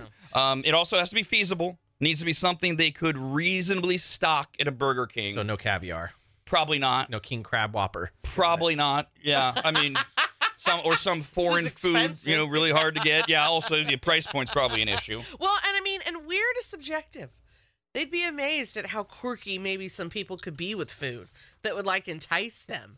So what's weird to them, right? Like they should give the entrance a chance. Because if they're going to sit around and think it's weird, they might be surprised. The amount of people Kyle would try the weirdest things. True. Right? There are more people. I mean, Kyle's not the only one. He's got a following that would eat this food. But are there enough people who would order a Whopper with gummy bears and sardines on it? I think those are the things that, because here's how this is going to work. Get them high enough. The Burger King folks, they're going to narrow it down, but I don't know who. I don't know what that means. I don't know if it's the head chef of Burger King. There's a panel of people. They're going to get 3 finalists, and then we get to choose from the 3 that they come up with. So the first thing coming to mind, I'm thinking like a candied bacon Whopper with candied brown sugar coated bacon, and then you add a little bit of peanut butter and banana to it. I'm thinking like that Elvis sandwich mixed in with Whopper burger. It's been done. Has it? Has anybody sold it though in fast But food you know restaurants? what I mean? Like the candy. You know what? Like that to me is a little vanilla for you. But I know you're trying to win a contest. Mass appeal too. Mass appeal, Yeah, right. I want something that everybody's gonna buy. Like I don't know, especially with Elvis. I think what Burger King might be looking for is, okay, people have done it, but have we ever done it? So the peanut butter, okay, that's a popular thing. People like that. Aren't you a peanut butter burger guy, Brando? I discovered it a couple of years ago at a local burger place that was just outstanding. It blew my mind. And before that, I would have just been like, nah, I don't want to do the whole kitschy type of stunt that they were doing, but this place just happened to be an amazing burger joint, and I tried it, and it was great. I mean, I think you're onto something, Kyle, in terms of Burger King wanting it to be, mass appeal. Sure. And of course, they want it as unique as possible. And you're throwing bananas on there, maybe something else besides a banana. Oh, because you know what? They would go through the bananas. Maybe they'd get rotten too soon. Right. They got to think of that. But the peanut butter, that's a good call. It's a good start. Because that's a good stay on the shelf thing, and they can get big tubs of it. Is it creamy or crunchy? Oh, it'd be maybe creamy. I'm thinking maybe throw a little spice in there then. So maybe a sriracha honey on top of the peanut butter. 'Cause peanut butter and honey goes good together with some bacon. Yep. Now you're talking. Now we're getting somewhere. Yeah. Keep working on it. The 3 finalists will be invited to Burger King headquarters in Miami, where they'll have the opportunity to refine their concepts before they appear on menus nationwide later this year. And then we will have the chance to try out the 3 final Whopper creations and vote on their most favorite $1 million Whopper, with the finalist receiving the most votes, winning the $1 million prize. To continue with Kyle's idea, because he still had a few more toppings in there, is this going too far? Like a pickled red onion. Oh. Because it's kind of sweet, but also still has the bite. Ooh, I was thinking like maybe some caramelized onions. Oh, that's better. I don't know. This Man, is your jam. I'm getting so hungry. I didn't even eat breakfast today. He's going to put jam on I it? thought it was Maybe. peanut butter. Yeah. We could do a And peanut butter jam. jelly burger too, but I think that's been done, and I don't know if trademarking would be infringed upon if we went that route. You have until, I believe it's St. Patrick's Day to finalize your submission. And do you have to pay taxes on that $1 million prize? Yes, you God would. Damn it, Yes. you're only getting like $500,000. Yeah. But hey, Oh, wow. Only I do that. I do that all the time. I walk away from $700,000 all the time. No, thanks. Meanwhile, McDonald's fans are going wild as the fast food chain has revealed it's bringing back a beloved seasonal item early. In fact, they started yesterday. They are already celebrating St. Patrick's Day. McDonald's is bringing back the mint-flavored green Shamrock Shake. Oh. I can't. It's Is this a thud heard round of the show, or I mean, Kyle's the last holdout here? I don't know, but the Shamrock Shake is all right, but Arby's has a better one. Oh, I don't know if you guys have tried it. Am I showbizzing you at all? No. Okay, yeah. It's like if it's mint, I ain't drinking Andy's mint shake, and it's fantastic. It blows McDonald's Shamrock And Shake out of the water. Is it on the menu all year round? I don't know. It was on the menu recently. See, the Shamrock Shake doesn't have any fillers in it. Like when you say Andy's mint shake at Arby's, do they have chunks of the Andy's mints in it? On top, yes, with whipped cream. That's a Okay. game changer, because with this mint stuff, you have to have some sort of thing to go along with it, some sort of chocolate. But I noticed with McDonald's shakes, they're a lot thinner. Like the texture of them isn't so thick like a normal milkshake is. Where Arby's wins that. They have a total thickness to that mint shake, and it makes it so much better. It's easy. It's better to dip a fry in. Oh, yep. Yeah, because you need, you don't want it soupy. But I've come a long way in the mint game, and I would totally do mint ice cream now, and I used to mock it all the time. The thing with a lot of these, they're like, you can get medicine-y if you don't do it right, and they're too medicine-y or chalky for me at any of these types of places. I gotta make it myself. We going old school here. We lost our Shamrock Shake excitement on this show when former producer Christy left about 9 years ago. She loved these things, and in fact, every year fans will line up outside various McDonald's to get their hands on the Shamrock Shake. They love it. Okay. It is made with vanilla soft serve, mint syrup. It's topped with whipped cream. And the chain is also brought back, as they are available now, the Oreo Shamrock Shake. Oh, now we're talking. That's the ticket. That's exciting. Where it's blended with actual Oreos. Stand in line for that. By the way, thanks to one of our Briannas who wrote in. Can't believe we all just missed this entirely on Kyle's first idea for his Whopper innovation. Brianna is the first to point out, don't mean to burst your bubble, but peanut butter is an allergen. And that violates the rule. No peanut butter. Back to the drawing board. Come on. I mean, aren't all things produced on a line with nuts? No. Especially in a fast food place? No is the answer for those of you that are wondering. All right, we'll switch it out with Nutella. Does that count? Does that have tree nuts in it? Nut. Damn it. Is Yeah, in it's the name. Nutella. Yes, N-U-T. Okay, Hazelnut. Here's the deal, though. You know there's a fake peanut butter out there. Oh, For these right. people, there has to Yeah, be. but then you repel all of us, which is the lesson Burger King has learned. That's why Burger King's doing this. They're so desperate from having nearly ruined their corporation by going down the Impossible Whopper route. So that's not going to work. Come on, give in to peanuts. In a video that's gone viral, a man filmed himself at a McDonald's drive-thru where he was asking his dad to make his order. Now, his dad is old school Jamaican. So it's like father-son, but they're both adults. The son is, I think, early 20s. And the dad is yelling the order. And the son tells him that he wants... The son's in the driver's seat. And he's got his dad yelling across him. And the son tells him the dad makes his order, standard order, and the son tells him he wants a Krabby Patty. So the dad, not knowing any better, he orders a Krabby Patty, and then you can hear the. I wish the audio was better. We would have just played it for you, but the audio fades away at the end, and so you've got this loud Jamaican man, Krabby Patty, and they're like, we don't do that. And he's like, no, you want the Krabby Patty, and he's like, we don't do that. Is that your Jamaican? I saw the video. It's exactly what he sounds like. Eventually, he asks for the manager. And the guy on the other side of the speaker says, well, okay, you got to pull up to the second window. The dad tells him to pull. Dad gets out of the car. Oh, no. And walks up to the window and he starts yelling at the manager that he wants a Krabby Patty. Oh. And the manager doesn't get the bit either. The manager doesn't know that's a SpongeBob thing. Oh, and she's like, we don't. It kind of falls apart at the end. There's no like resolution to it. Oh. But if you Google Krabby Patty video, you'll see the order and the driver, the son, he thinks he is just so funny. So he didn't really want to go through and get any food. The whole purpose was to just play this joke. Clearly, I mean, since he's recording from the beginning, he's got his phone way down in his lower left side. He obviously is thinking, okay, Dad wants a Big Mac. I'm going to tell him to order a Krabby Patty. This will be hysterical. Probably never got his Big Mac. It is funny. Yeah, that's the problem. That's the thing where social media is right. They're like, but there's no payoff. Yeah, none. We don't know how it ends. So anyway. But the payoff is he's getting his video played. He is. It went viral. All right. Speaking of peanut butter, last month, a teenager in Iowa named Eli launched an Instagram account called Peanut Butter Eater 16, and he promised to eat 1 tablespoon of peanut butter for every 50 followers that he got. Oh. And he quickly found himself in a jam. After more than 100,000 people followed him in a single week. Oh, my. So, it got picked up by somebody who had a lot of followers. They X'd it out. They shot it out. And they said, hey, let's get this kid to eat a lot of peanut butter. He needs a peanut butter sponsor. He is currently sitting at 115,000 followers. That would be 2,300 spoonfuls of peanut butter. Or 72 16-ounce jars of peanut butter. God. Doable. That he needs to consume. No. Yeah, but how long would it take? A week.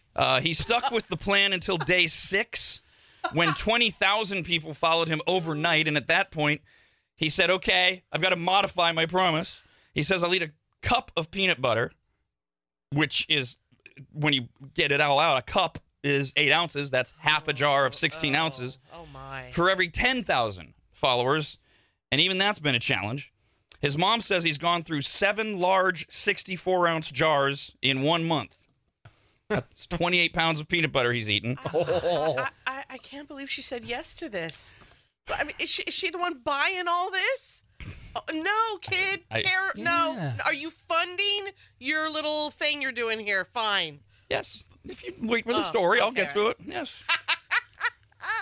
He celebrated with a video when he got to 100,000 followers where he was covered in peanut butter. Oh, no. By the way, his brand of choice is Skippy, so they sent him a care package filled with snacks and swag. Oh. And now he started posting paid content, like a video where he eats peanut butter while wearing a brand's sunglasses. So, like Ray-Ban. Hey. Okay, good for him. Yeah. He's also selling merch, and he just changed the challenge again. He's eating a spoonful of peanut butter for every 50 sales that he... Oh, very smart. That he gets. All right. Now you want to get in on it, Mom, be his manager. Anyway, not very smart. More indicative of how dumb society is. I feel bad for the guy that he's actually eating the inferior peanut butter. Oh, God. Skippy is nowhere near Jiffy. Oh, whatever. Ding, ding. Skippy is superior. No, yeah. Jif is Choosy moms no. choose Jif. That's right. Team Jif, people. Ooh, ooh. They're the same. You don't have. They're the same to me. Not to me. Oh, they're not the same. I think we have oily. we have both at Williams Manor. It doesn't matter. We just grab them and eat them. Oh, it matters. Good. You know what? Good. I'm glad you guys have these things to keep you occupied and worried. Skippy definitely has the cooler brand though. Like their packaging way cooler. The blue. So Skippy wins on packaging, but Brandon, you say Skippy's too oily? Is that what you said? they're and I don't buy that packaging thing because Jif is an American classic. You look at it and you think America. Is Skippy not an American classic? It might be, but I'm it asking, doesn't. I don't know. It doesn't give off that impression. It looks No. more foreign to me. It looks very Exactly. European. It does. And I think Europeans like a very greasy, oily type of peanut butter. Obviously, usually your peanut butter argument is the old crunchy, creamy thing. This is different. I didn't realize there was a I lot like of brand it. loyalty with Skippy versus Jif. Oh yes. Okay. Oh yeah. And like I even sneer at the Skippy when I'm in the peanut butter aisle, and I'm like, oh, it's Jif for Pops because he loves himself a peanut butter and jelly sandwich. And I will tell you, there's always when you're showing like who is selling more, Jif. Every time when I'm at the store. Oh, there's science. That is what we call hardcore empirical evidence. Do you side eye people that you see in that peanut butter aisle? With Skippy, you're like, okay, you're not from here. All right, that's okay. okay. no, that's okay. Skip on by you. Was Skippy out first or was Jif out? I'm working on it, Okay. Kyle. I didn't see this coming. I gotta tell you. But here's a huge thing that Brando did say in there. Because, Kyle's talking about the packaging, and I do agree with the packaging of what Brandon said, but I will take taste over packaging any day. If it was decided that Skippy had cooler packaging, oh, wow, good for you. We win on taste. Yeah. I mean, lottie-dottie-doo, your packaging's wonderful. Woot to woot. And how is Jif more American, Brandon? They in their packaging, it's red, blue, and green. True. There's no white in there, and green is not American. It's just the design. It's Right. not necessarily the colors. Right, If you look at exactly. Skippy, it's like you might as well blue, be white, saying and red. You might as well be saying it in Dutch. Oh, it's the Skippy. Blue, white, and red. There's plenty of flags around the world that have blue, white, and red, my friend. Mm-hmm. So that doesn't always mean America. FYI, and it's the wrong color blue. There's- That's not our blue in the flag. I believe cooler blue. 53 nations have a red, white, and blue Yeah, flag. and there's a specific blue that we have in America. When it comes to Jif, the original creamy and crunchy style Jif peanut butters both made their nationwide debut in 1958. And At the same time? yes. Oh. And that was in Lexington, Kentucky, where that occurred. That was, again, 1958. As for Skippy, they debuted in Austin, Minnesota in 1933. So Skippy's the original. They are both American. yes. So I'm not finding any differences there. Right, and the reason Jeff had to come around is because Skippy didn't do it right. Right. It's like it came out first, but it's like, ooh, we need something else. Stat. Jif looked at it and they were like, that's almost there. Hold my beer. I'm going to make it better. Man, that Skippy's chunky though. There's no substitution for it. Oh, there is Jiffy. Okay.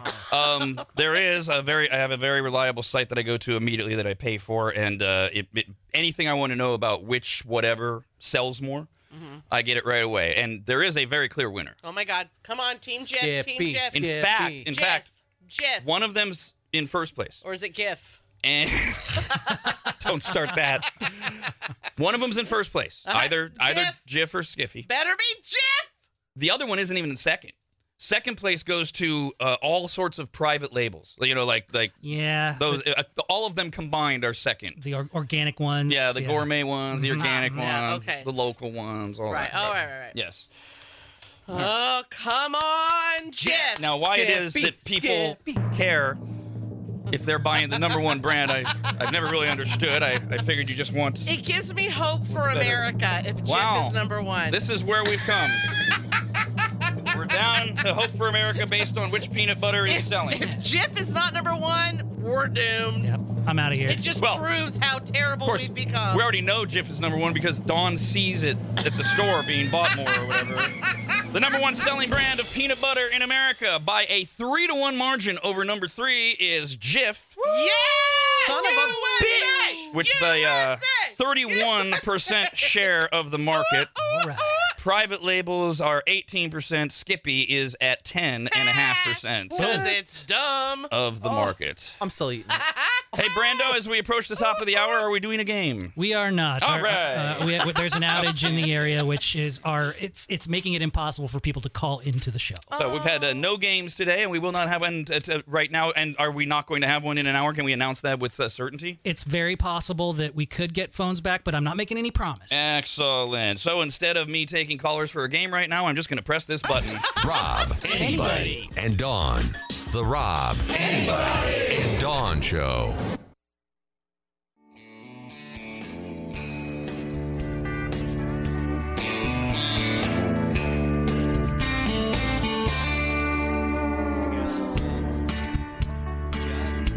Welcome back to the Rob, Anybody, and Dawn Show. Remember, you have choices, and this is the one you made. Get help.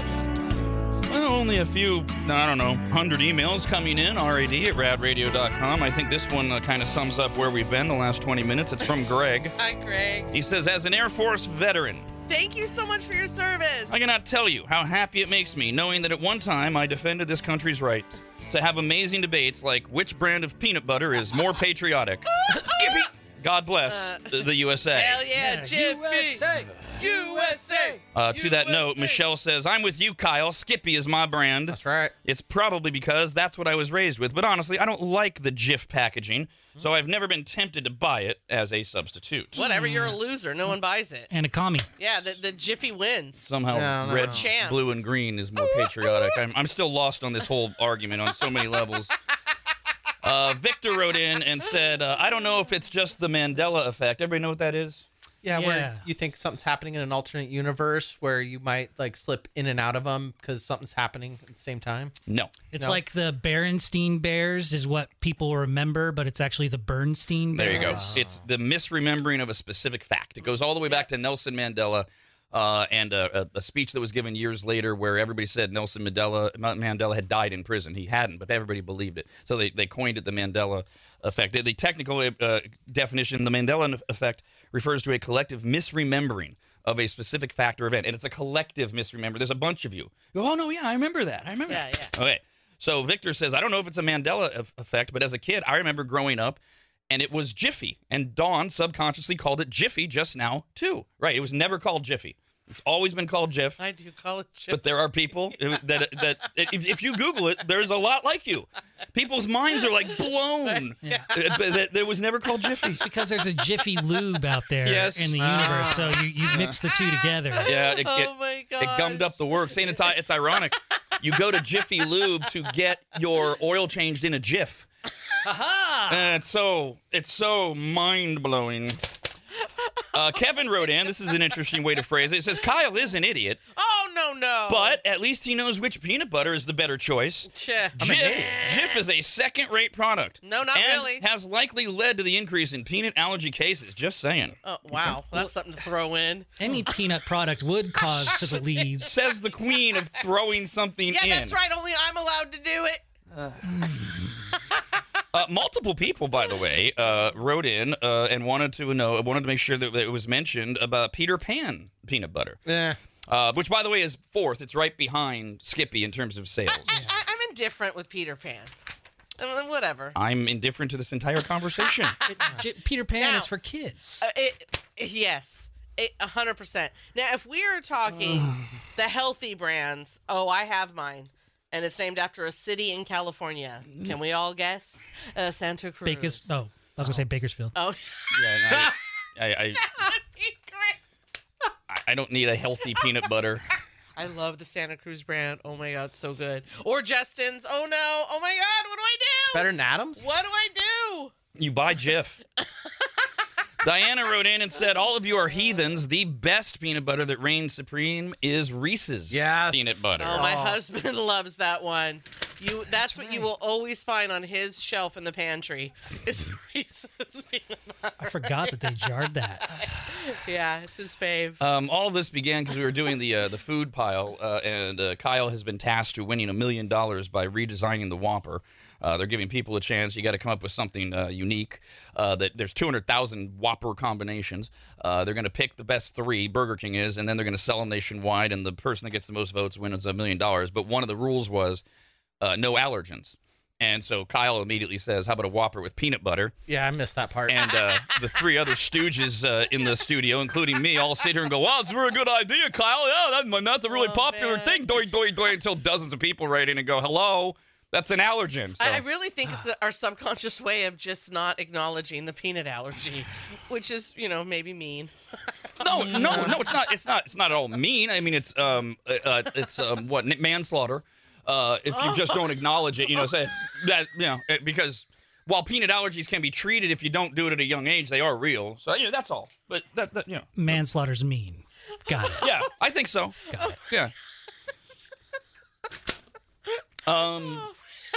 So Dana wrote in with her idea of a Whopper. She said, how about nacho Whopper? Shredded lettuce, jalapeno, nacho cheese. Yeah, Wendy's did that with the corn one where it had the tortilla strips and the little pieces of the corn in it. And it was good. I don't know if it was $1 million worthy of winning a prize. Yeah, basic. I don't know, nacho cheese. Oh, yum. Yeah, but it's got to be the right nacho cheese. Yeah, though. and what's unique about that? I think that's. Yeah. Rick wrote in about the Jiffy. So Jif peanut butter has never been called Jiffy. And then Brandon brought up, do we call it Jiffy because there's that Jiffy Lube out there? Rick said, what about Jiffy Pop, the camping popcorn? Oh, yeah. Could be that too. Maybe all those things. Yeah. All right. So we had the guy writing about the Mandela effect. Then there's the I don't know which version there is, but there's this psychosomatic effect that I was worried was going to start yesterday. Some guy wrote in, and he said, do you guys have a fly in the studio? I keep hearing a buzzing. I'm like, a fly? and I think it was Kyle keyed in on maybe it's the studio printer, which is right at my right knee. So I hear it all the time, but I didn't know that anybody else could hear it. And Brandon posited that maybe the printer needs a tune-up. Just an oil, a Jiffy job. Lube, yeah. And I said, God damn it! Now we're just going to start getting all these people. So out of nowhere, finally they can hear it. One guy says it, and now everybody's going to hear it. Well, here's our first. Took a whole day. Lisa says, I can't stop hearing your printer. Is it not oiled yet? Not yet. I have some oil here, but I don't know if it's compatible with the spool. I don't want to ruin the printer by just shoving any sort of oil in there. So I'm consulting with our buddies at Tech2U to see what the best product would be. Which makes sense since Tech2U is already working on our phone problem. We can't take phone calls today so far. We're working on that. And Tech2U Tuesday is 3 hours from now. So at 10 a.m., we will do the Mixed Picks Sportscast. That's Steve Mickelson and I every morning at 10 a.m. RAD TV, members.radradio.com. Also on the RAD Radio app, where it's free for everybody. And if you're in Sacramento, 104.7 FM, 890 AM. That's the Mixed Picks Sportscast. And today at 11 a.m. is Tech2U Tuesday, hosted by Ian. And it's an all-scam Tech2U Tuesday edition. So with the printer, I shared yesterday that there are plenty of times I hear it and then times I don't. So is it a constant noise and I've just learned to block it out sometimes, but other times not? Or does it come and go? I don't know because, the printer was printing endlessly during our last segment. Yeah, I did notice it. It is a constant sound now. It's just a newer development over the last week or so. Yeah, you could do, for me at least, I could always hear the printer just because I know when it's going off. See? But now it's a little louder and it's making a slightly different noise. It's making a more aggressive noise. Okay, so I think what's happening with me anyway is my level and interest of the show. Probably when I'm interested in the show, I don't hear it. That sounds and right. then I hear it when I'm like, here we go. Hopefully Boring. that's what the maggots are experiencing. Tony wrote in. Somebody wrote in an hour ago and insisted that I give a brief explanation of this border crisis deal that's all over social media, cable news media, and in the end, all I thought was it points out that neither political party cares about us at all. They care about one thing: controlling power, and that's it. It's an election year. They're not going to do anything to improve our lives. They never do. And so I did the whole thing. Tony wrote in and said, Rob, is there any way to convince you to create a Rob's Politics podcast after the show, at least until the election, maybe once a week? Something that gives those who subscribe to Rad TV an option to hear your blah, blah, blah, blah, blah. Aww. Look, first of all, how much work are you going to throw at me here? Well, you're good at what you do. You're good with the speaking thing. Wonderful. I also run a company. And the adjustment between being done on the air at 10:15, 10:20 to being done on the air at 11:15, 11:20 was already, it was a slap in the face of, wait a minute, usually I'm an hour into the business side of things, calling clients, calling partners. Oh, by the way, I've got to prep tomorrow's show. I love doing the sports show. I love it. It's half done. I've got everything back here. As a sports show, it's got to be up to date. I mean, I prep the sports show while I'm doing this show. But the real answer is if I do anything like that, it won't be until after Labor Day when everybody's paying attention. I got to tell you, I don't know if I can take it. I really don't. It is such a toxic environment, and it's made toxic by, and I don't mean this directed at you, Tony, it's made toxic by the people, by society. And I can't, I don't have a lot of times I say can't. I really don't. I can't deal with the people that are hardcore team members of pro-Republican, pro-Democrat, pro-Trump. I can't do it. You know, we did the border thing, and right away, half a dozen people write in with their asinine emails about why the Democrats are right when it comes to the border, why Trump's right when it comes to the border, why other types of Republicans are right. And it's all BS. It's all jaded. I'm not even looking at the other side. The ironic thing about all of this is the rise of Rush Limbaugh was that he came along and said, you're not getting all the truth. 1986 to 1989 was his big rise. You're not getting told everything. And a lot of people went, wait, Peter Jennings and Tom Brokaw are keeping things from us? And then the conservative media was born under the guise of, we're going to tell you what they're not telling you. We're going to tell you the truth. And now they've become the problem as much as the other side of the aisle. Both sides are engaging in it, and they are poisoning and propaganding you left and right, and you're buying it, and I just don't think I can deal with it. I don't know how much of it I can deal with on this show. So it's not likely, Tony, but we'll see how the year progresses. Do you know, because it's very if you and I have, and I don't daily, but I have, and this is where I have fallen with what I'm about to say, have really sat and thought about what is it that's bothering me about this. And you know what it is? It is a deep sadness for our country that I have, because you all have picked. Do you know why they have the power they have? They didn't just get it because you gave it to them willingly. You have all decided to divide Americans. We are divided against each other. And that gives them so much power. Instead of standing up for your fellow American, you're defending Rob. When Rob's telling me these emails, I'm like, they're defending a Democrat, a Republican, or a politician. What the hell are we doing? If Americans actually came together, and I don't mean in our viewpoints, you don't want that, then go live in China and somewhere else that they force you to all think the same. If we all came together as Americans, even though we thought differently, they quite possibly couldn't have the power they have.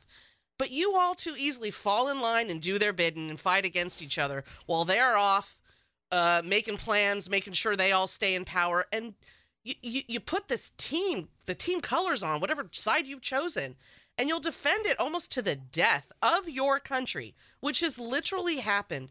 It is so sad. You want to know how Americans can have power and freedom? Quit uniting with your government and unite with us, the people. Hey, Brandon? Yeah. Are you still going to do the dollars? Are you still going to do that? With everything going on, I was just wondering. Yeah, I can do something. Okay. If you're watching us on RAD TV at members.radradio.com, coming up at the bottom of the hour during our next commercial break, you will get the Dogwoods Resort Canine Cam. Oh, the big little puppy. What's coming up, Brando? I've got my dog Walter in the house, sawing logs, as usual. The Hound snoring away, coming up at the bottom of the hour on RAD TV at members.radradio.com. And now, baby, here's Dr. Rob, the Doctor of Love. Dr. Rob. Not so much love today. You got a different subject here. Here's how the Dr. Rob segment works. You got a question, a comment, a problem of your own. Our phone number does not work. Oh. But you can email the doctor anytime, rad@radradio.com. And remember, I am not really a doctor, thus you should suck it. This is from Casey. Hey, Casey. Wants advice on becoming a boss. Says, hey, Dr. Rob, I recently accepted a position as a manager at a tech company. I start Monday. I will be overseeing a team of around a dozen technical specialists. I have previously held leadership roles for other companies, but I was still doing the same technical work as my team. However, for this new position, I will be strictly supervising my team, empowering them to be successful in their positions. And I'm not expected to be doing the technical work myself, as my day will be filled with meetings and other obligations. So it used to be he was sitting there in the trenches doing the same things they were doing, but he was just the head guy in charge. Now he ain't going to be in the trenches. He's got other things he's got to do. Says, I have 3 main worries. They are, number 1, making a good first impression on my team. Number 2, earning the respect of the older members of my team, as I am in my mid-20s, but half of my team are in their 40s or older. And number 3, setting myself up for failure by just doing the technical work myself if my team isn't doing things fast enough or good enough. I really would like your advice on how I can be a successful boss. While I don't know you personally, I've always admired your work ethic, and I've told myself that I could be like Rob. I'm sure I could succeed in any role. Thank you. That's very nice. I appreciate you identifying these 3 things. Let's start with them in no random or in a random order, rather. Do not do number 3. Number 3 was setting yourself up for failure by just doing the technical work yourself if your team isn't doing things fast enough or good enough. Do not do that. That is the worst message to send to your team. They go, get out of my way. I'll just handle it. No. That is telling your team, I know better. I'm going to Bigfoot you. It would have to be an extraordinary moment where you were up against a deadline and somebody just was not getting it or was not performing for you to even consider doing something like that. You sit down with them, you ask them how you can help them, you offer suggestions in a non-patronizing way. That one's all on you, pal. If you're inclined to say, just let me do it, then you got to get rid of that trait if you're going to be a supervisor, boss, manager, anything moving forward. No. That will alienate you to that person and anyone else who sees you do it immediately. Making a good impression. First of all, be positive. Believe in them. Empower them. Let them know that you're there to do exactly what you said. That you are there to empower them to be successful in their positions. The way I always phrase it is I give people the tools they need to succeed, and then I get the hell out of their way. Let them succeed. Now, in that case, I've hired everybody for the last 20-plus years. So I know I've hired people who are built to succeed, and I've just got to guide them in whatever way. You don't have that luxury. This is a new company. So you're getting a dozen people. You're inheriting a dozen people. You still need to do the same thing. You need to make sure that you're giving them everything they need to succeed so that you can evaluate them, watch them. And I don't know, obviously you didn't say what your structure is. Do you then have to go to someone, or do you have the authority to go to one of these team members, go, if you don't pick this up in 30 days, we're going to ... The age difference thing, I dealt with that for a couple decades until I got to be super old. Now I'm the oldest guy in the room. I used to always be the youngest guy in the room. Now the one advantage I had was the one that's been taken away from you. The older people, it was the same thing. My God, I was a program director when I was 19. I had a guy on in the middays who was over 50, and a news guy who was twice my age, and on and on and on it went. One of the things is that I had that you don't have is I was doing, for the most part, the same thing. I was on the air, I was managing, I was programming. So they got to see they would see if back in the day if a commercial had to be recorded, I would just do it. If it was a deadline thing and everybody else was busy, things like that. But that doesn't mean that you can't still attack this in a few ways. First of all, ask their advice. Remember, they're twice as old as you, which means they've lived twice as long as you. They have experience. They might not have wisdom, you'll find out, but they might have a way of doing something that is completely different than what you've been taught, what you've experienced, and you'll go, wow, that's actually really smart. Now, you're not going to take all their ideas, but at least show them that you want to listen, you want to learn from them, you want to, maybe ask them things like, hey, how did you guys do this? You've been doing this for 20 years. How did you guys used to do this? You might come up with some amazing ideas. You do have to be ready for conflict. It's very possible there's going to be, guys in their mid-40s like, another kid. Don't tell me. I've been doing this longer than you've been alive. The way you deal with that is again, you be pleasant. You don't let them walk all over you, but you continue to be a good manager. You know how to be a good manager. I really think that the worst part of your email is you wrote that you have 3 worries. You should not be worried about anything. You should be confidently going in to this new position, knowing there's a reason you got the job, and identifying the potential landmines, which we will try to get you to leap around as you do this job. Well, and as an older person, sadly, there are just older people that they're just not going to give you a chance because you're young. Because you're young and you're in a role that they don't think you possibly could do because of your age. And you can't worry about winning them over. You just hope you're going to get work out of them. They don't all need, it's like a parent. Kids don't have to be your best friends until maybe later when they grow up. Not everybody you work with needs to be your best friend. You are the boss. There needs to be that boundary where, yes, they respect you. Maybe they don't like you, but they respect you. And that's if that's the most you're going to get out of them, that's going to be really good. Yeah, it's that is all true, and especially the part that you have to understand that look, you're in your mid-20s, and you have some preconceived stereotypes and notions about people twice your age because you're a human being. Right. Yes. And Dawn's right. Dawn's a great example on this show of someone, early 50s, who immediately will go to an idea the minute she hears something, and you can do it without even knowing the age. If she hears a story that's a stereotype of Gen Z, oh, yeah, there's kids today. Yep. And then it might turn out, no, actually, they're our age. So you've got to. So it's important for you to know. Yes, that's going to exist in both directions, and you have to rise above it because you're the boss. Another parental thing that kind of go hand in hand sometimes. Being a parent and then you become a boss. When you said, "I'll just do it for you," how many parents do you know that has not worked out for them? When they've gotten tired of their kids not doing the chores that they needed them to do, and they just do it and take over. Now they're doing everything, and the kids, hello. Just as people, your employees, fine, he'll just do it. I don't need to do it. They will cede to laziness. Here's a couple of suggestions. I got an email here from Chris. Hey, Chris. Says, soon after you start at the new company, actively seek a mentor, someone who has been in a people leadership role position for a while and can show you some blind spots that you may not see. That's always good advice. I mean, mentors that can teach you anything, whether it's a mentor within that company that can kind of give you some background on, this guy, you have to watch out for this guy. Or just in life in general. Cody wrote in and said, also, let him know that his jokes now have become twice as funny. Remember, they are coworkers, not friends, right? Yeah, because you're the boss. Yes, that's Rob true. is not a real doctor. He only plays a doctor on the radio. Most of the time, he's full of crap. You can write to the doctor anytime, RAD at radradio.com. Rob, anybody, and Dawn. The Rob, anybody, and Dawn Show.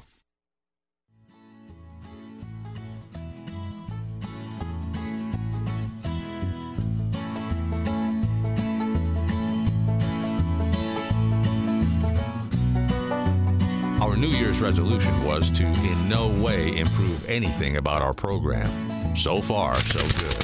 This is RAD Radio. I got this email, rad at radradio.com, from Kelly. Hi, Kelly. Who's a better class of Rad Radio listener, watching us on Rad TV at members.radradio.com. Usually during commercial breaks, you see what's going on, sights and sounds of the studios, which mostly today has been poor Brandon running around like a chicken with his head cut off. We can't take phone calls. We're not exactly sure why. We're still trying to isolate it, but we know it's not us. It's not us. That's correct. That we've determined, and then that makes it even worse when it's out of our control. I can't just say, well, here, go use the corporate card, or just have somebody fix it, because you have different sources for how we get our information. So Brandon's working on that, but he did take time during this last break to bring you the Dogwoods Resort Canine Cam.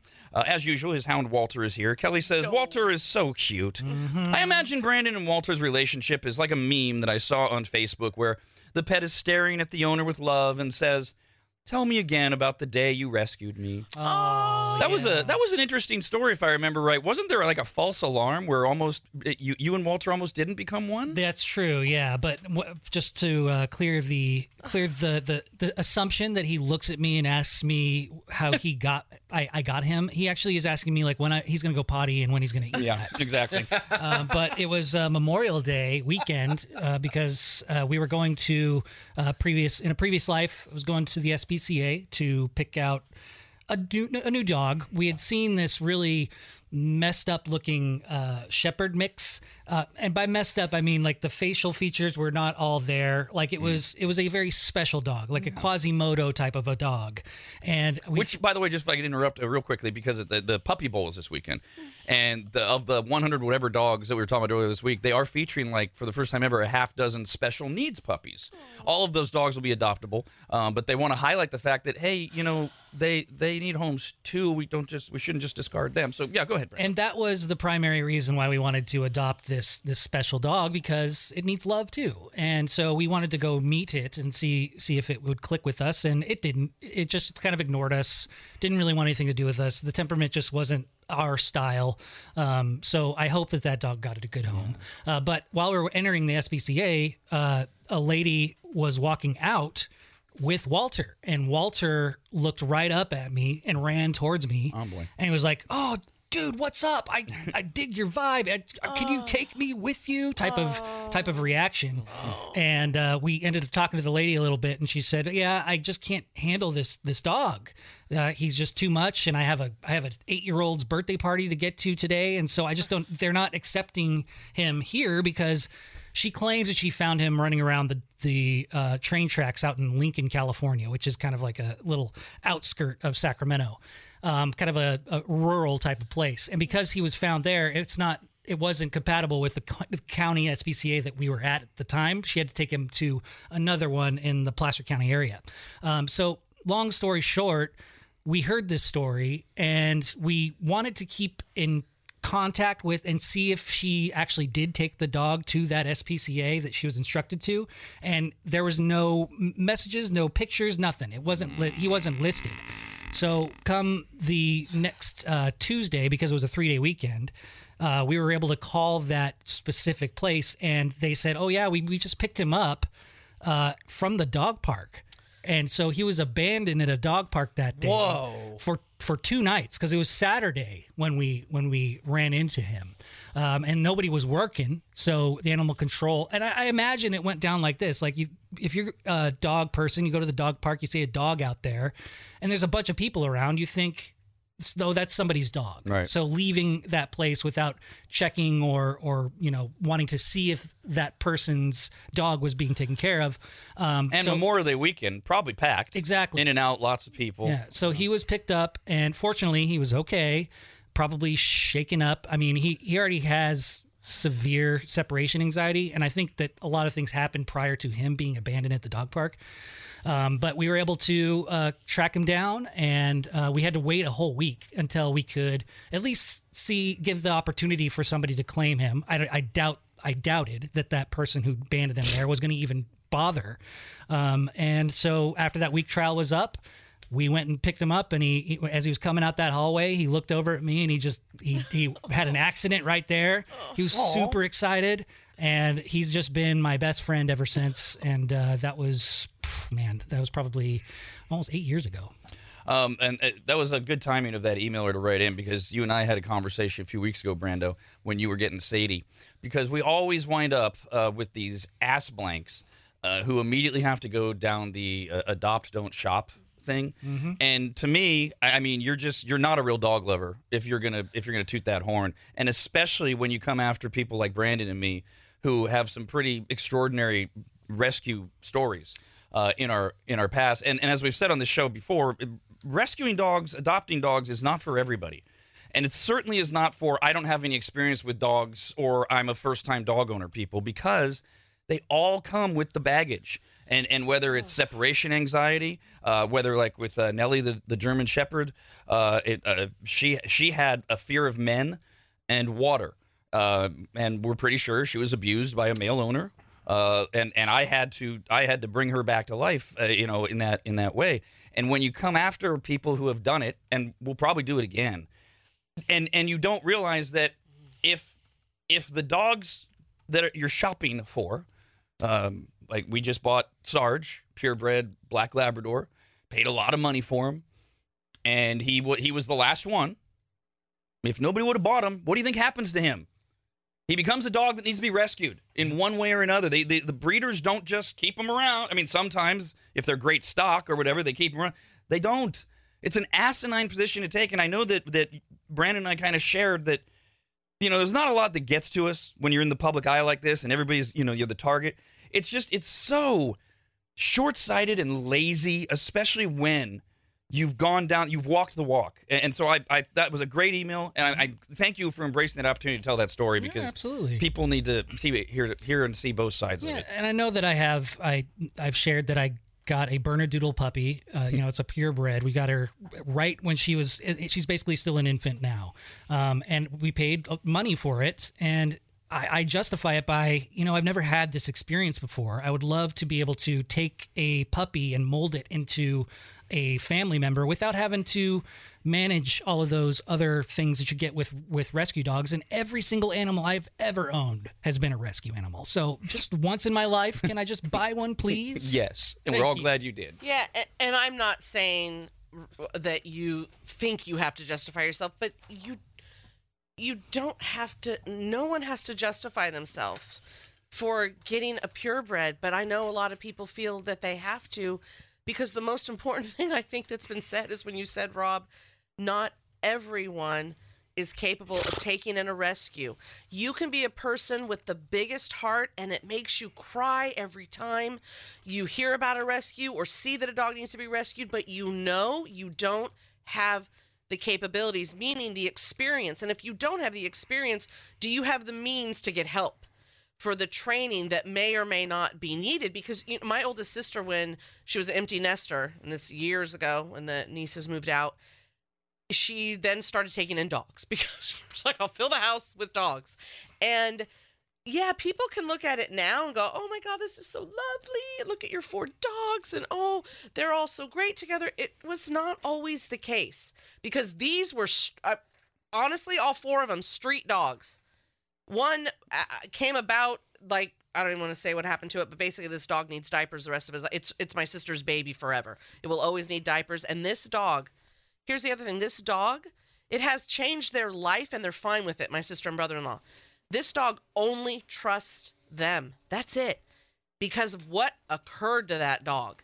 So it's not like they can have a lot of people over and a lot of, visitation and socializing inside their house. And there's only one other person they could leave that dog with that knows how to handle that dog if they had to go away. But the other 3, they were abandoned, left off the road or whatever. It took time for all those dogs to finally work together and be peaceful and coexist. It was not like an easy ride. And if you're not cut out for it, don't have the time for it, those are the dogs that end up back at the shelter, or people end up dumping them off. So it's like more trauma. Yeah, it's not. It's what is best for the. You might have a heart for it, but is it best for the dog? Because can you give that dog your life? Because the last thing you want to do is turn the dog back in. Got this email, rad@radradio.com, from Allison. Hi, Allison. She says, I love the Toby Keith bumper music this morning. I'm so sad that he passed away. He was one of my first country music star crushes. He was so handsome to a 16-year-old girl back in the late 90s. Yes, other than the very first segment, we've been trying to honor Toby Keith with the bumper music when we come back from break, and the only reason we didn't do it the first segment is because I'm an idiot and pressed the wrong button. Toby Keith died at the age of 62. He'd been battling stomach cancer. He did tell us all that in June of 2022. He went back to performing late last year. He was at the People's Choice Awards in 2023 in September. Everything looked great.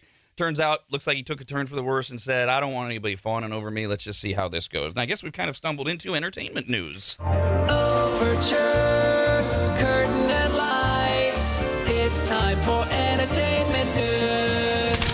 And right on cue, Julie just wrote in and also said, I'm loving the Toby Keith bumper music today. I was sad but not surprised to hear he passed. I know he battled cancer. I was hoping he'd win the fight.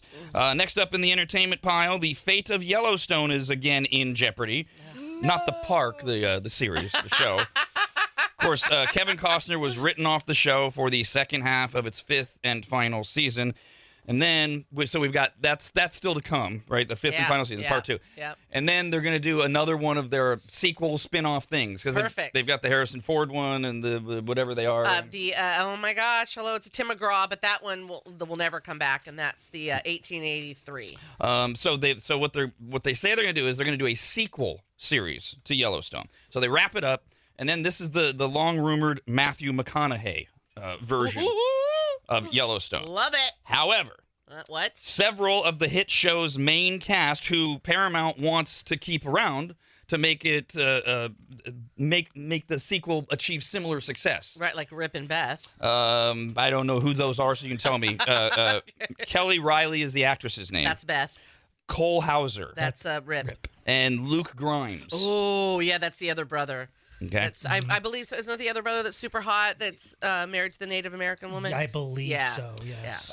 They are all requesting significant pay increases in their per episode feeds to be part of the upcoming sequel series with new lead actor Matthew McConaughey.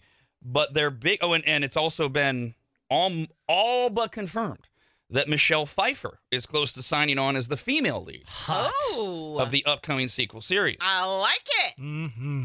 Kelly Riley, Cole Hauser, and Luke Grimes also, their bigger problem than this giant raise they want is they want to appear first in the credits on the new show, which is never going to happen with Matthew McConaughey and Michelle Pfeiffer. Come on, really? In fact, series co-creator Taylor Sheridan, who the book on this guy is really weird. He's either really good or a real jerk face. I'm starting to lean on jerk, and I don't like to lean that way. He has this reality / it's not really a reality show. It's called The Last Cowboy, and it just shows. Oh my gosh, I'm so sorry. Now I'm forgetting. It's not Cutting Horses. Hello, Don. Whatever. I guess not important. Look it up. I should know what it is. And it's something that he has put on every year, that he's adopted, and you get little glimpses of his personality when they're talking to him that kind of do teeter on jerky. And I'm like, no, I've always liked this guy. I thought he was the nicest thing, but little arrogance is starting to creep in. And you can have a little bravado when you're a cowboy, absolutely. But you can teeter on, like, cocky and rude. By the way, you can have a little bravado no matter what you are or who you are. True. Just so we're clear on that. The word is that series co-creator Taylor Sheridan didn't originally even plan to include Riley, Hauser, and Grimes. It was Paramount who insisted the actors on board stay so the sequel can achieve similar success as Yellowstone. And now, again, this is all unconfirmed. Behind-the-scenes reports are is that Sheridan's gone back to Paramount and going, see, I was right. Just write them out. Get rid of them. I'm fine. I got the script. That was my idea. So dang. Who knows where that it's all being ruined. Where that falls. Well, I did not need this survey to confirm what we already knew. This is one of those non-news stories that is so non-news, it should not ever have even been done, let alone printed. A Pew Research Center survey saw 12,000 adults asked if you had to choose one sport as being America's sport, even if you don't personally follow it, which sport would it be? Duh, football. Yeah, football. No kidding, really. Right. I mean, you could look at the last decade and a half of viewership, ratings, interaction, and just go, well, it's obviously football. It's been football this whole century. It's been football. 60 million people are watching these playoff games. 53% of Americans said football was America's sport, and the headlines for this survey are things like football surpasses baseball as America's national pastime. I double-checked the date. I thought it was going to be dated like 2002, but they just did that survey. Okay, they're late to the party. When we think of baseball, though, you do think of, like, America, but for me, I know this is weird, I think of it, like, in the 40s and 50s. Like, I wasn't around yet. It's like the people that are really into baseball are usually the really older dudes, like all the grandpas. Yeah, that's why Major League Baseball is changing so many of their rules, is to try to get the under 40 crowd back into baseball. And it has, the popularity just has not been there for 2 decades, and we see that, and that's why baseball can always be America's pastime. The emphasis on past. Right. Yeah. It's like why apple pie is the 5th favorite pie in America. You know, things evolve, things grow, things like that. Something that we always have are Super Bowl parties, and 44% of people say that they have Super Bowl superstitions involving food. This is stupid. That's not what they are. This is another way of listing your favorite food. Probably. We must have this or they'll lose. Yeah, so dumb. I've obviously, okay, you might be a Niners fan, you might be a Chiefs fan. So you have a rooting interest in the game, and then you have all the moronic sports fans. You got to wear a certain shirt, certain jersey, all that. It doesn't affect the outcome of the game, you idiots. Oh, boy. Maybe you have money on the game because, at the office pool or whatever. But 85% of people either must have certain foods or refuse to have others. That's where the superstition part comes in. Oh. And this is all about having fun. No. Ooh, like the last time you ate this, they lost, so you cannot eat this. Yeah, that's what they want us to believe, but that's not what they're That's not what people are answering. They're just naming their favorite foods. Well, I feel like the Super Bowl is kind of like Christmas or Easter or Thanksgiving. Like there does have to be certain things there to snack on while the game is going. Well, yeah, I mean, you and I were both appalled yesterday, Kyle, that whatever survey that was that didn't include in the top 5 chicken wings. I know. Are you not doing chicken wings? Yeah, that was it. Burgers and hot dogs. Yeah. And chips. Chip and dip. Yeah. All right, the number 1 Super Bowl food for good luck. No. The number 1 Super Bowl food. Most people said pizza. Well, Good luck. yeah. No, don't get bogged down. Okay. Because that's not how people are answering. They're not really saying I'll have bad luck. The Super Bowl, of course you have pizza. Hot dogs are second. I don't know. Hot dogs don't Yeah. seem like a Super Bowl party food to me. I've never thought, but although we have hot dogs a couple times a month anyway. Yeah, see, the only Super Bowl parties I've gone to, when they're grilling, it's always good food. It's always like a tri-tip or ribs, sometimes fish tacos. Damn, But, whoa, that's a fancy yeah. Super Bowl party. See, well, the other thing about this is that the one whatever we did yesterday, that was about Super Bowl parties. This is just about food at the Super Bowl or at your Super Bowl. Yeah. So because like pizza, if we go back to pizza, I never have pizza for the Super Bowl. Now I'm not having a party. I'm not having. I don't do the Super Bowl party thing. I'm not going to get pizza on Super Bowl Sunday. I'm going to make a spread of foods that we like. What about pizza rolls? Because I feel that those are definitely a staple of Super Bowl food. They Those used and to chicken be. wings. They used to be for me until they ruined them. Sometime in the last 5 years, something changed about pizza rolls. They are yuck. And so it's not like I haven't had them since I was a kid. My wife and I were devouring pizza rolls until, like I said, about 5 years ago. And then we went, what is wrong with? They changed something. Yeah, any other flavor other than combo is inedible. Yeah, and the I have combo not is really. just almost there, like how the Yeah. recipe used to be. But I agree, something's different. Yeah, we haven't had good luck with the combo. So. See, you get me thinking with the pizza thing, and I mean, the Super Bowl is like a work day for us. We want to make sure we watch it, so we're talking about it the next day. But there have been times like before the Super Bowl, you'll stop by someone's party, and I do expect them to have pizza. But it doesn't mean we're going to have pizza at our house. Yeah. So, I mean, that is a good point. So hot dog second, then burgers, then chips. Yes, chips. See, it's a snacky day. We do a lot of snacking. It's just my husband and I. It's snacky food. I don't even think there's really a meal. Yeah, I mean, so I guess I'm getting bogged down in words here. Take out the good luck thing. Yes, chips, it's natural, whatever. I don't know. We haven't even talked about, are we doing chips and salsa? Are we doing chips and guacamole? Are we doing Right. both? We're just going to do potato chips. But I wouldn't mention them as like one of the favorites. It's like, well, of course, they're like, of course they're going to chips. I mean, I guess they have to standard. be. Popcorn. No. No. Oh, you're trying to be healthy. I don't know that we're trying to be healthy. I don't know how they're preparing it. They don't mention that it's popcorn without butter or whatever. Yeah, see, popcorn's good when it's fresh. And at the my Super Bowl, God. I feel like all the snacks are left out on the table, and popcorn would get stale really quick. It's a totally terrible option to have at a would. party. But even if it's like a small thing, like it's you and your girl, Kyler, or you and your dad and your girls, I'm not bringing out popcorn. Not for a sporting event. That's for a movie. Well, I mean, popcorn has its place at sporting events, but it's usually at the stadium. yeah. You buy it there. I've literally never gotten popcorn at a Oh. hockey game or a baseball game. Well, if you, Ever. the queen of sports, Hey, we have gone to a lot of hockey and baseball games. if you have never gotten Yeah. popcorn, well, then it's not a popcorn. thing. Yeah, I don't know what all those vendors are doing walking That's around. absurd. Chicken wings finally make the list. Sixth. 6? Ice cream. No. Is this a birthday party? In fact, Right? now we're down to all desserts, cupcakes and cookies. Round out the top 10 Cookies. Super Bowl foods. I Okay. don't even think about desserts on Super Bowl. It's like savory. There's nothing sweet. That's weird. As for the bad foods, number 1 were deviled eggs. That's blasphemy in our Right, house. that's so good. Second most avoided game day food on Super Bowl Sunday is garlic bread. Oh, that's a good idea, though. Well, yeah, what an odd thing to avoid. I mean, it's garlic But bread. It's an that- odd thing to serve. It's an odd thing to avoid. It is an odd thing to serve. If you went to and there's no pasta, it's just this loaf Yeah. of garlic bread. And it's that where you buy it in the foil in the grocery store and heat it up kind. See, that's weird. But in a similar vein as pizza, you get the garlic bread sticks. Oh, That seems to Yeah. be more of like an appetizer type of thing. People also don't want at their Super Bowl party trail mix and pretzels. Yeah. God. No, those are just basic, like, oh, we have these lying around. Let's get rid of them. Pretzels make me thirsty. they're stale. Those are dumb snacks for Super Bowl. Do you know what I like pretzels? You know when you're sick and you just want something like salty and crunchy?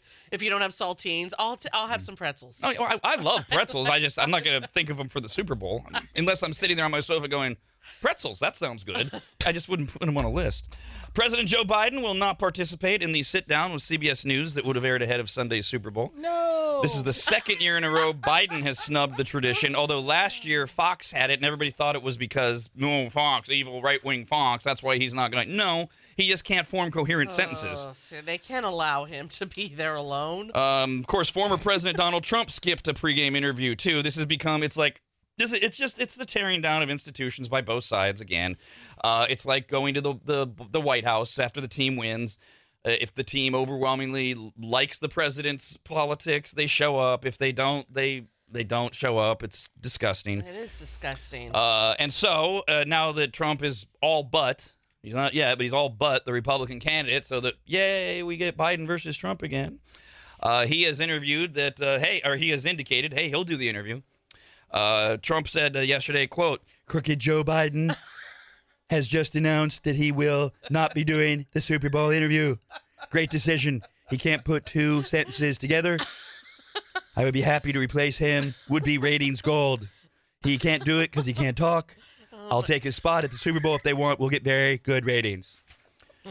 No word on if CBS. Man, this is the only entertaining part about it. Take him up on that. Which brings us to our trailer update. Going down the trailer park and have myself a time. Famous faces everywhere, rich folks with big reputations. Going down the trailer park and I waste up all my time. Apple gossip day or night, people shouting, "That guy's trailer!" Going down the trailer park so I don't get behind. Many stories, no free fish, make up stories, so come on down to trailer park and meet two friends of mine. See, that's Travis Kelce and Taylor Swift. So trailer. We didn't make it up. The social media did. Roger Goodell, the commissioner of the NFL, now that we're into Super Bowl week, all the press conferences come along, and he pushed back in his yesterday against the claims that the league played a hand in securing Chiefs' victories, so the sideshow of Travis and Taylor could continue through the season's final game. Well, what does he think he's going to say? He's not just going to admit that the NFL is rigged. Of course he's going to push back. Stupid question. Roger Goodell said, quote, "That's nonsense. It's frankly not even worth talking about. We see two people together having fun together. That's wonderful. I wish them well. They're both wonderful people." Wow, that was well written for him. Yeah, of course it's nonsense. He also went on to say that having Taylor Swift at games has been a positive for everybody. He says, quote, "She knows great entertainment, and that's why she loves NFL football, because it's great entertainment." You see, he had to say something nice about her. "And obviously it creates a buzz, and it creates another group of young fans." End quotes. Followed by a cha-ching. Yeah, because it can't just be an organic thing that's happening. No, not at all. Meanwhile, the Las Vegas villa that Travis Kelce has rented out for the Super Bowl week has been pictured for the first time. Ooh. Most of his teammates are staying at the Westin Las Vegas Resort and Spa on the banks of Lake Las Vegas, which is 20 miles east of the Strip. The Niners are right next to him because they don't want the players anywhere near the Strip. Oh, God. And these resorts, they have bars, they have gambling, but they have the whole resort, and you're not going out, and you're not around drunk people and hookers, and they can contain you more. Yes. Now, it's by the way, it's not unusual for certain players to stay in their own place during the Super Bowl, especially those of a higher caliber. So Travis Kelce has booked a villa that sits on the water right next to the team's heavily guarded hotel, and the whole compound is it's private for both of these teams. And so Travis will share has these accommodations where he'll share with girlfriend Taylor Swift when she arrives. We think, I mean, nobody really knows, because remember, she's flying in from Japan, so she gets in Saturday night. Yes, we presume she would go to his hotel that's right next to his villa. Sorry, it's right next to the hotel. What they do after the game, I don't know. How long they're going to stay, etc. Right, and you can't have sex with her, right? Because that's throw your game off. Hopefully it makes it better. Yeah, I mean, is that a myth? Clear your head. No. Well, wait a minute. I don't know what you're asking if they're a myth. I mean, there are idiotic players and fans who believe it matters whether or not you have sex before a game night. So yes, that exists. It is absolutely a myth that it has anything to do with the actual outcome of anything. Oh, it's a superstition that is so stupid, like all of them. I thought it was like not a medical thing, but like a bad for your game. No, that's For what. you to have a release or something. You need all the testosterone. Yes, or that's what whatever. morons say. There's no proof to it. There's no indication of how many morons engage in this idiotic obsession from sex. I'm making up words again. What's an obsession? I don't know. I like it though. It's like abstaining. You're obsessed with abstaining. There you go. That's why it made sense. You're such a moron. You're obsessed with abstaining from sex the night before a game. Ass session. The ass and ass session. There you go. The massive multi-story property has its own private driveway and separate cars for the use of the superstar tight end and Taylor when she arrives. Meanwhile, Chiefs quarterback Patrick Mahomes revealed that he actually rented an apartment in the area 3 months before the Super Bowl in order to save money because the prices shoot way up. Ooh, yeah. So I don't have all the details, but he's basically claiming that by just renting it for a few months and slowly moving things in so they'll be ready for the family, I'm paying less than if I would have just done it for the week or whatever. And he needs to budget. Yes. I mean, times are tight.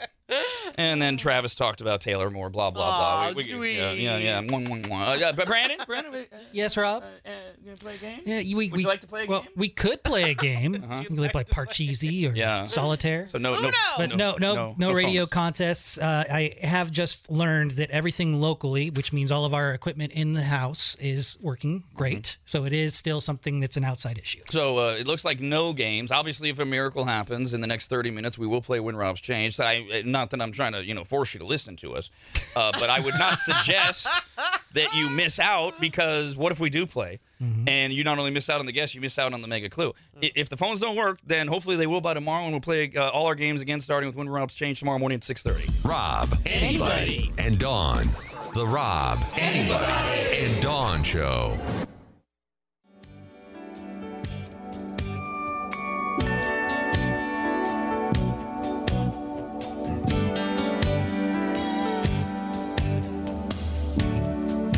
Nothing says I hate myself more than waking up and watching this show. So get RAD TV now by heading to members.radradio.com. Few emails, rad@radradio.com. We got this one from Julie. Hey, Julie. She says, Trump talking about Biden not making an appearance during the Super Bowl pregame show and how Trump would be ratings gold is more like Rob doing an impression of Trump is ratings gold. I was hoping Rob's impression of Trump would make an appearance soon. Looking forward to more opportunities for Rob to display his spot-on impression or impersonation of Trump. It is tremendous. It is a tremendous impersonation. In fact, I can tell I need a little work. Haven't been doing a lot of Trump. I got to work. I got the hand movements down. I'm not as good as that. Hey, Shorty in the other room. What is Shorty? the name? What is the name of that tremendous guy on Saturday Night Live who does me? Oh, something Johnson. He's great. Johnson. Hey. That's the great thing. That's the great thing about being me. Women just walk right up to me and grab my Johnson. He's great. I'm not great. I will be great. I mean, I'm great. The guy impersonating me, not great. James Austin Johnson. Yeah, shut up. Austin, liberal city, liberal waste of time, bunch of commies. It's a sanctuary city. It's the most unsafe place in America. It's the home of Joe Rogan, though. Yeah, Joe Rogan's a punk. He should not be in Austin. If he was a red-blooded American. Hold on, I'm having a Mitch McConnell. If he was a red-blooded American, he'd be somewhere with cows. There's no cows in Austin. That's how you know it's a liberal wasteland. And then we got a bunch of I'll keep working on it. I gotta get work the scab up. Okay. And more people writing in asking me to do a politics show because I have nothing but time on my hands. I do this show, I do the sports show. Oh yeah, I run I have a an company. idea. Maybe you'll like. You said, what'd you say? Not till after Labor Day when it really heats up. Yes, I'm not. Yes, there's no way I'm doing anything until then. Okay, so then when do we vote? November sometime. Very good, Dawn. Yes. So maybe you just do 3. Right? There's one in September, one in October, and then one in November. Boom, bam, done. Not a bad idea. We'll see. And again, most of it's for my own mental health. Yeah. Oh my gosh. A couple more Super Bowl notes. We are into the trailer part. Travis Kelce and Taylor Swift. Jason Kelce, the good Kelce, the manly Kelce, Oh, love you, Jason. has admitted that he thinks Taylor Swift is quote awesome, Aww. down to earth, and a genuine person. End quote. Oh, yay, you, Jason. That, of course, is because he's getting paid off as well by who knows what.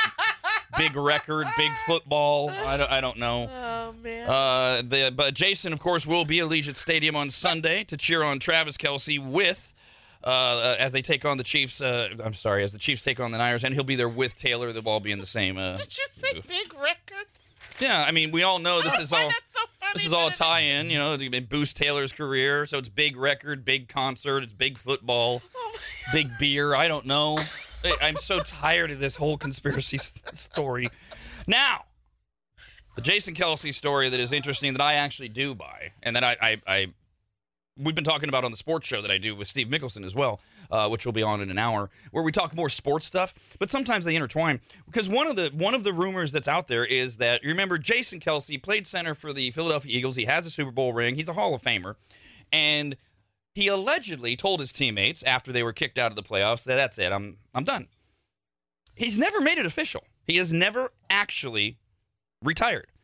And then Jason, when he was on the field with Travis after the Chiefs clinched their Super Bowl victory, or Super Bowl berth, whatever, he did say to multiple interview outlets, man, this is going to be hard to give up. Yeah. You're down here. And I still buy the possibility of the reason Jason Kelce has not officially retired from the Eagles is it all depends on what happens Sunday. I really do believe if the Chiefs win, God help me, that Travis and Jason will retire together. Oh, that is the so that they go sweetest. into the Hall of Fame together. Oh my gosh! And they ride the height of their popularity with the #1 podcast in the country to whatever they're going to do. Yeah. Dawn's much wanted of reality show. Please. Who knows? I mean, I am definitely leaning that direction. The unknown is if the Chiefs lose. Do they get together and they have they already decided, or do they want to wait and see what it feels like? Do they get together and go, I'm not going out like this. We're not going out like this. Or do they get together and go, hey, I've got 2 rings, buddy. Me, Travis, you know, the more effeminate one of the two of us. You, the big bear of a man, you have 1. I mean, why don't look, we're so popular. Why don't we just go ahead and retire? We're beating or do they go, no, we're not going to. I cannot think of any reason why Jason is not retired other than they want to evaluate this together after they know how the Super Bowl ends. What are the possibilities of Jason jumping ship and coming over to the Kansas City Chiefs, say they do lose, and joining Travis? Well, he's under contract with the Eagles. So he's still with the Eagles? So if he retires... Yeah, the Eagles still own him if he wants to play in the NFL. Has he been with the Eagles the whole time? He has. Damn. That's amazing. Also, Travis Kelce has revealed what it's really like to date girlfriend Taylor Swift. Yeah! He did his press conference yesterday in Las Vegas. He told us what it's really like. Oh my God, I'm so excited. The 34-year-old gushed, and that is the right word. That is what Jason does. He gushes. No, not I'm sorry, Jason. that's what Travis does. Oof, yeah, don't put that on Jason. No. Jason God. grunts. Yeah, Jason grunts. absolutely. Travis gushes. Yeah. He gushes out of his gash. He says he's quote loving every minute of it. Oh my God, are you? Did he do like the heart sign? He says, "Man, I tell you what, it's a wild experience, but I'm enjoying and loving every bit I have." Smiley face. But he shut down any potential surprises for Taylor as the days approach, demanding that football is the only thing on his mind right now. So and I forget how the question was asked, but they asked him about anything we might see like on the field or Valentine's Day. So they went out that far, and he's like, I'm here about football. Who knows what he's got in mind, but he squashed that. Listen, I do enjoy him on their podcast. However, this is the manliest part of him is football. He gets rid of football. I don't know what makes him manly then. I mean, that's his saving grace to actually say he's a man. Travis also confirmed he has heard bits of her upcoming album, The Tortured Poets Department. What? Which she announced at the Grammys. Yeah. That's special. He says, quote, it's unbelievable. What's he going to say? I can't wait. Well, hopefully not unbelievable. Wait, he actually... Yes, that's why I said, quote, it's unbelievable. I can't wait for her to shake up the world when it finally drops. Oh, God. Oh, my Lord. Oof. Now, this is a little more Taylor than trailer, but the Tortured Poets Department will be Taylor Swift's first batch of fresh material since her high-profile breakup from Joe Alwyn, who she dated for about 6 years. And if fans weren't expecting that her next album would include songs about the actor before, they definitely are now. As many have noticed an interesting parallel between the title and the singer's former love interest. When the title was announced, a lot of us non-Swifties were like, what the hell is the Tortured Poets Department? What does that mean? Well, It all dates back to a December 2022 interview between Joe Alwyn and Paul Mescal, during which the two actors revealed that the name of their group chat is the Tortured Man Club. Thus, you got the Tortured Man Club and the Tortured Poets Department. There's clearly some connection to Joe, who says, for the first time, we have some comments from Joe Alwyn, it would be shady for Taylor to diss him in any way, given that he has remained so stoically silent about their split. The name of the album is said to have raised alarm bells for Joe, who believes it is an undeniable reference to that group chat that he shares. Who'd you think you were dating? Yeah. I mean, come on, guy. I mean, what the hell's wrong with you? Oh, because I've been, I've taken the high road. Well, lottie-dottie, good for you. yeah, that's how people who've spent their entire career gossiping about their former relationships react. Oh, wow, he's taking the high road and being silent. I'm not going to use all this material that I've written in my fans want. Rob, anybody, and Dawn. The Rob, anybody, and Dawn Show.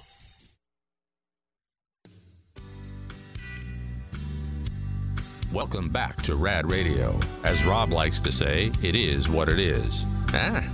What are we doing here? What has happened to this show? We got a few emails here, rad@radradio.com. We were talking about a Super Bowl party, Super Bowl food, things like that, traditions, and Ryan wrote in.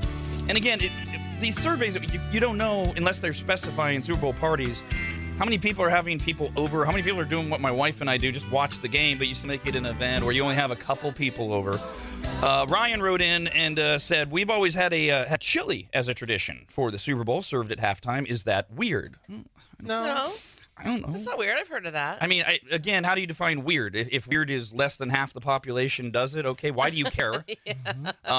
Depending on where you live, something hot and hearty is almost always going to be good on Super Bowl Sunday. But yeah, I've heard of it. Chili's got a place with sports. Yeah, and you can always do different things with chili. You can put it on hot dogs, make chili dogs out of it. You can throw it on some nachos and just make it a little more tastier. It's what do you call it? It's flexible. You can do different things with it, man. It's not one of those things that's out there. Like, oh, what's your Super Bowl tradition? Oh, we make Chateaubriand. Right. I mean, that would be out there. We have sushi. Do whatever you want.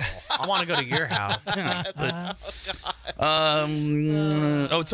the dumb list we had today, they tried to make it like foods that are superstitious. No, like, oh, it's a good superstition. No, they were just listing the foods that they like.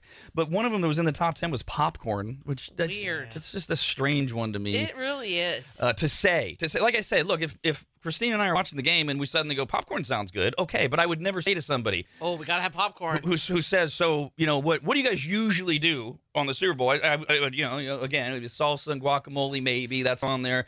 Wings are always considered, homemade mozzarella stick. I would never get to popcorn. Like if you're shopping at the grocery store and you just happen to know, you're in conversation and we're getting things ready for the Super Bowl, and you don't see the popcorn in their cart, you don't say, oh my God, you're getting the popcorn, right? Right. If you don't see wings, you might say, are you guys not doing wings? Right, yeah. If you don't see bags of chips, you might say, do you guys not do chips? Right, yeah. Never in your mind are you going to go, well, where's the pop secret? No, I don't see a bag of fresh kernels. What kind of party is this? You are not the fun house to go to. You don't have the popcorn. This email says, and then remember they did their most hated foods or their bad luck foods. Says popcorn makes it on the list as foods to have at a Super Bowl party, but not deviled eggs. What the F? I've never heard of popcorn at a Super Bowl party, and deviled eggs are the blank. Yeah, I love deviled eggs. Good for any gathering. I presume, I don't know, are deviled eggs polarizing? My wife and I are obsessed with deviled eggs. I think they are. Okay. I know I'm on an island, but I don't like deviled eggs because of the texture. I've always had a weird thing with raw eggs, and I know that there's a ton of mayonnaise in it. But I also know that there's a lot of newer recipes with like spiciness to it and other things that you can doctor up these eggs. I can't get past the sulfur smell. Yeah. And I just never really got into them. Okay, so wait a minute. Someday. Okay, the mayonnaise thing, right? That you said that, which can't do anything about your hatred of mayonnaise, but I blend mine with Dijon. Ooh, okay. So you don't get as much mayonnaise-y. That's nice. But now the sulfur smell, like I can't help you there. But now, what is the relation to deviled eggs and raw eggs? Well, I always liked scrambled eggs as I was growing up. And as I've gotten older, my palate has evolved, and I do like an over medium or sometimes over easy egg. But just something like a hard-boiled egg, just eating it without even doing a deviled egg type of thing, I can't wrap my head around it. It doesn't sound appealing or satisfying to me. Okay, but so just so we clarify for other people, deviled eggs, hard-boiled eggs, they're not raw. Right. Okay, but so do you go nuts every morning when you see me eating 3 or 4 hard-boiled eggs? Like I said, I know that I'm on an island. It's just a me thing, and I know that people love hard-boiled eggs and deviled eggs. It's just I will pass that at any event. So can you do an egg salad sandwich? No. Same vein. It's just too eggy. I love egg salad sandwiches. So you remember, like when we were growing up, and this was part of the appeal. Well, I don't know. I won't speak for you, Rob, but the eggs, I mean, you brought them out, right? The deviled eggs. And of course they sit there. So at some point they become warm. They're like room temperature, but you still love them. But I think that has to be something that people had an issue with, because now you'll see the trays they make where they're shaped like the egg and you put the ice in it and then the deviled egg tray on top of it. So they stay cool as they're sitting at the table. That's funny. We have those trays. So, we don't you do the ice. That's stupid. I don't like cold deviled eggs. So they sit out intentionally until they have a chill on them, but I don't like them room temperature either. So they have to go back in the fridge. Yeah. No, I think that it throws me off if it is indeed cold. They're not good. No, they're when not. When I eat my hard-boiled eggs in the morning, they sit out for like an hour and a half. Yeah. So that they're not cold. They're still a little chill there, but not cold. As weirded out as I get with food, I need them room temperature. See, with deviled eggs, for me, they're always a hit and miss, because I love deviled eggs if they're made correctly. Because some people make the inside of the deviled part of the egg usually a little too bland. Like they don't put enough relish or onion in there or paprika. Relish? Yeah, you put relish and onion in it. Oh my God, I love it with sweet relish, and you get that crunch, and it's a little sweet. Oh, hell yes. You know what? Honestly, that's awful. I've never had that before. No, I've never heard. I don't want it. Yeah, but I've never seen that. Good. Kyle had me until he went to the relish and the onions, because I've made the mistake. I don't know why. Like my wife does this. I think I learned it from my wife. You know how you start to pick up traits from your person after years. Oh yes. My wife insists. There's a grocery store that I frequent, and in their bakery area they make soft pretzels. And like 2 years ago they did something. They changed the recipe. And she would ask me if I was going shopping after the show, and grab me a pretzel, and I'd bring it home, and she'd take like a bite. She'd go, oh yeah, I kind of like that. And every time I go to the store, she wants me to get a pretzel, and I'm like, babe, you don't eat them. You never. So set that precedent is I have done this to myself so many times where I'm in the similar area, the ready to go, made to go food, and I see deviled eggs. And I go, yeah, I don't really feel like making them, but that sounds good. And they're always bland. Yep. And it doesn't matter the store. You got to spice it up. They don't. Yeah, you got to frank it up. Dump something. It's like so the Dijon is what makes it for me on ours. Yes, But I've tried adding that to there. No, it's no good. All right, Eric wrote in because one of the foods that was considered bad luck at a Super Bowl party or dumb was something I'm like, why do they make garlic bread? Was on the list. Yeah, that's odd. right. Yeah. So Eric says, I don't care what the situation is. If garlic bread is around, I'm going to eat it. If my mom were beat to death with a loaf of garlic bread and was served at her funeral, I would eat it. I mean, is there dipping sauce involved? It's just so random. It is. I mean, I'm kind of with Eric. Who turned down garlic bread? I just don't know why it's just sitting out at a Super Bowl party. That it would make the survey like that. Logan says a Super Bowl food we do in our household is we take French fries, we put a bunch of nacho cheese on them, and then some pulled pork. We call them hog fries. Yeah. Wow. That sounds great. Yeah. It does. Why not? What my wife and I like to do is eat popular foods from the two cities who are playing in the Super Bowl. That's too foodie for me. Clam chowder. I don't know. I love clam chowder. I would. Yeah, but not on Super Bowl Sunday. Well, I'm just saying. You say, oh yeah, I'm clam chowder. I love clam chowder. I don't mind a clam chowder. I was being specific to what the topic is when chatting it on Super Bowl. So how about some ribs? Since Kansas City is one of the 5 barbecue capitals of the world. I'm thinking you can make a garlic bread bowl and put clam chowder in it too. And I'm thinking you can just make the food you always make. And I don't like contrived things like that. Okay, honey, let's play the Super Bowl menu. Okay, so Tampa Bay is playing this year. What do you? Oh, fish. I guess we're gonna have fish. Alligator. Ooh, gator bites. Yeah. So every morning at 6:30 and 9:30 we play Win Rob's Change. Nope, no phones. And at 6:30 this morning, we found out, the phones don't work. And I know what you're thinking, by the way. You're thinking, Rob, you're such a consummate professional. Why don't you do like pilots do? Pilots fly multiple times a day. They do not take off until they do a checklist to make sure everything works. They don't even put the keys in the ignition until they go bing, boom, bing, boom, boom. How do you not double check every morning that everything is working? And my answer to you is, because we take things for granted. So we found out when we played When Rob's Change at 6:30, phones no bueno. We can call out, lucky us, but you can't call us. So it looks like it's an official clean sweep for the day. Hopefully, is it looking good, Brandon, for tomorrow? We should. Okay. Yeah, I'm going to be, if I can't get it figured out in the first half of the day, I'll be coming back later today to make sure it's done. Lucky you. Brando. So hopefully, all of our games return tomorrow, which would mean the next time we play is When Rob's Change tomorrow morning at 6:30. Rob, anybody, and Dawn. The Rob, anybody, and Dawn Show.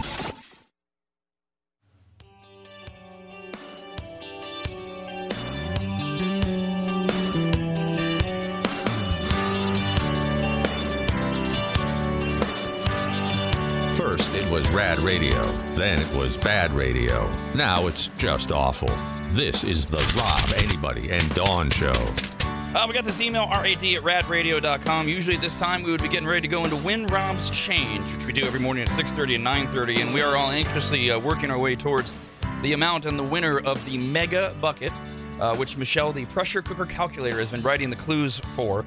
And she told us that if we don't get a winner with the next guess, that the Mega Clue will be given out. I still think clue number 26 was a Mega Clue for people that are following along. But she claims that the next clue, if we don't get a winner the next time we play, is the one that really should point everybody who's been following along to know the answers, or at least something about the answer. But our phones don't work. We're pretty sure it's weather related from the storm. It's not us. We have completely checked out all of everything in the RAD radio side of things is working great. Good. So we're waiting for the other people down the line to get their crap together. And of gotta course, wait on other people. yeah, they're working with all sorts of other people. You know, for us, we're just sitting here. It's like you know, any attorney. If you talk to any attorney, they'll say, "Well, every client thinks they're the most important ones." And so, of course, we're sitting here going, "Fix our phones," and you know, phones and internet companies and tech people are like, "There's only like thousands of you that we're trying to help." So we're all. So Michelle, the pressure cooker calculator, has written in and says, "This no phone situation blows. I know it sucks more for the maggots who have worked so hard on my clues and desperately want to play When Rob's Change and try to win the generous amount of money that you, Rob, have loaded into the mega bucket. But selfishly, I wanted to hear the guesses and reveal the mega clue that I worked so hard on, unless, of course, we get a winner with the next guess. Damn you, phone lines. Damn you. This is why you can't trust big phone." Yep. They're, backlash over landlines disappearing. So hopefully we will play When Rob's Change again tomorrow morning at 6:30. Talking about Super Bowl party, Super Bowl food, whether having a party or just hanging out with friends or maybe a couple family members. And deviled eggs came up as one of the foods that a lot of people in a new survey say, no, I don't want those. Oh, they're amazing. And we started talking about like 3 out of 4 of us like deviled eggs. Brando, not so much. Not my thing. Although nobody wants Kyle's deviled eggs except Kyle. Yeah, I question if he actually likes deviled eggs. That doesn't sound like a deviled egg. It is. It's delicious, Honestly. and I got the recipe from my mom, so And you thank her. the deviled eggs, they do have a lot of different things you can do to them. I mean, do whatever you want. I did a couple years ago. It was really kitschy to try out the fried chicken skin, Oh, yeah. and it's really good. It's just I just don't need it that often. No, I want a traditional egg. Whatever. Deviled egg. Hello. Hi. I lost my word. And the problem, of course, with that is what is traditional, because you know in Kyle's family it's his mom's eggs, and a lot of people don't do like I do, the Dijon mustard in deviled eggs. That's why they're bland when you get them at the store. Yeah. But you got to have mustard. No, you don't gotta. That's the thing. That's the thing. Traditional deviled egg To has who? mustard. To who? And where we part ways is what kind of mustard. But mayonnaise and mustard, they're like the basic. You start there. And sometimes people start and end there, and they just do salt and pepper. This is from No Name. Ain't no name. says, on deviled eggs, we are with Rob. We like to mix in Dijon or maybe even a touch of horseradish. Oh. And we also like chopped jalapenos to add texture. Now we're it's not talking. a, Absolutely. No, it's not a deviled egg now. I would try that. Yes, it is. They add everything to deviled eggs. No, And yes, I don't that like is it. that's a deviled egg. Well, fine, you don't eat I don't it then. like it. Well, Fine. of course I don't eat it, but I don't like that they add extra things. Yes, A deviled why egg do is that? Just a deviled egg. That is wrong for all of you that are listening that are trying to get into deviled egg land. Of course, it's wrong if you want something different. See, I but like- it's wrong that you want something different. I like the jalapeno thing because, like Kyle, you're doing onions, and I love onions, but I'm like, no, but I love the crunch idea. But jalapeno, I like. Yeah, you know what? I might substitute some jalapenos instead of the onions now because I really do like the saltiness of the jalapenos too, and give it a little bit of spice and mix well with the pickled relish. No. Dude, you guys, I swear to No. God, it adds a slight little hint of sweetness. You don't taste relish. I can't. It Yeah, but I blends don't together want really well. sweetness. Kyle. You say that, but you haven't had it. Okay, listen, work on Rob because you'll never get me to try this. I hate sweet relish. Hate it. I'll just trick you. I will know, and it'll be disgusting. No, it's wrong. For you, it's not. Why can't you like it and me not? Because you haven't tried it. I don't need. I have tried sweet relish, and I hate it. Bailey wrote in and said, Kyle's got it. Sweet relish all the way. But I also make a second batch with dill. My family has split tastes. No, Oh. I like dill relish, but I don't want it in my deviled eggs. Now, there is something I would consider. I would consider similar to the jalapeno idea, chopping up a dill pickle into very small little bites. Again, for that texture, that crunch. And not on a regular basis. It would be like, hey, let's try this kind You of thing. just don't need texture or crunch. It's just fine the way it is. Well, you know what?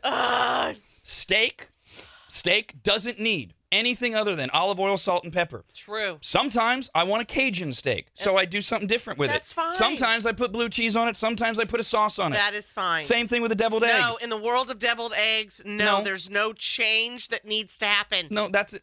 By the way, no change needs to happen in my steak examples. I never use the word need, but sometimes I want that, and it tastes very good. Good But the for you. basis of a great steak is olive oil, salt, and pepper. We're speaking different languages. No, we're I not. say no. No, we're talking food. I say no. I don't care what you You say. can do whatever. I will. What- I'm a grown man. I don't care what you say. Yeah. Okay, Oh, we both no. don't care what each other says, yet we do a Okay. talk show No, where we that's have to okay. talk to each That's other. mature. That's real mature. Well, you really? started it. Really, you don't care? You started it. And I'm finishing it. No, because you're not. You're Oh, wrong. You're wrong. You're wrong. You're wrong. You are wrong. You're wrong. You're wrong. I could do this all day long. You're the most wrong. You're the wrongest of the wrong times a gazillion. Well, and you're that times infinity. Whatever. You lose. Whatever. You lose. So do you lose. guys use relish in your egg salad sandwiches at all? Oh my God. Not no. a- I'm not a big egg salad No. sandwich guy, I but love egg Dawn salad. is. Yeah, but no. I do make a chicken salad sandwich, and I might use relish in there, but not as a thing. That would be like with the deviled eggs. Maybe Yeah. maybe today. you know. Egg salad sandwiches are basically deviled eggs. For me. Yes. Okay. And there's mayonnaise, there's mustard, there's salt and pepper. That is it. And relish. Christine says, No. for deviled eggs, I chop up pickles, put them into my deviled eggs mixture. I also do a larger mustard to mayo ratio. One time I smashed up half an avocado and put that in the filling. Oh. Okay, now I have had no, wait. I've had where you put avocado on a piece of bread and then like egg salad. But then I've also had where someone will take a slice of avocado and put it on top of a deviled egg. That's fine. That's fine. Yeah, she's putting avocado in the actual I deviled don't egg. want it in it. No. No. I have no problem with avocados, and I love guacamole, but avocados to me are fairly bland. I need more than that in my deviled egg. That doesn't do anything for me. Well, I hope they're doing something to the avocado, right? Like putting a little sea salt on it or something. Rustin says one word for making deviled eggs: wasabi. So good. Yeah. I don't know. Maybe. Oh, now we've got Brandon. Well, see the other suggestion of wasabi and jalapeno pieces that has my interest. I would try that, and if it has wasabi, I will try that too because it hits those taste buds that will cancel out the creaminess that I don't necessarily like of those eggs. Meg just wrote in real quick. Says Rob and Dawn, you two sound like my 9 and 10-year-old boys arguing over which Pokemon is better. I have tears. I'm laughing so hard. Rob, anybody, and Dawn. The Rob, anybody, and Dawn Show.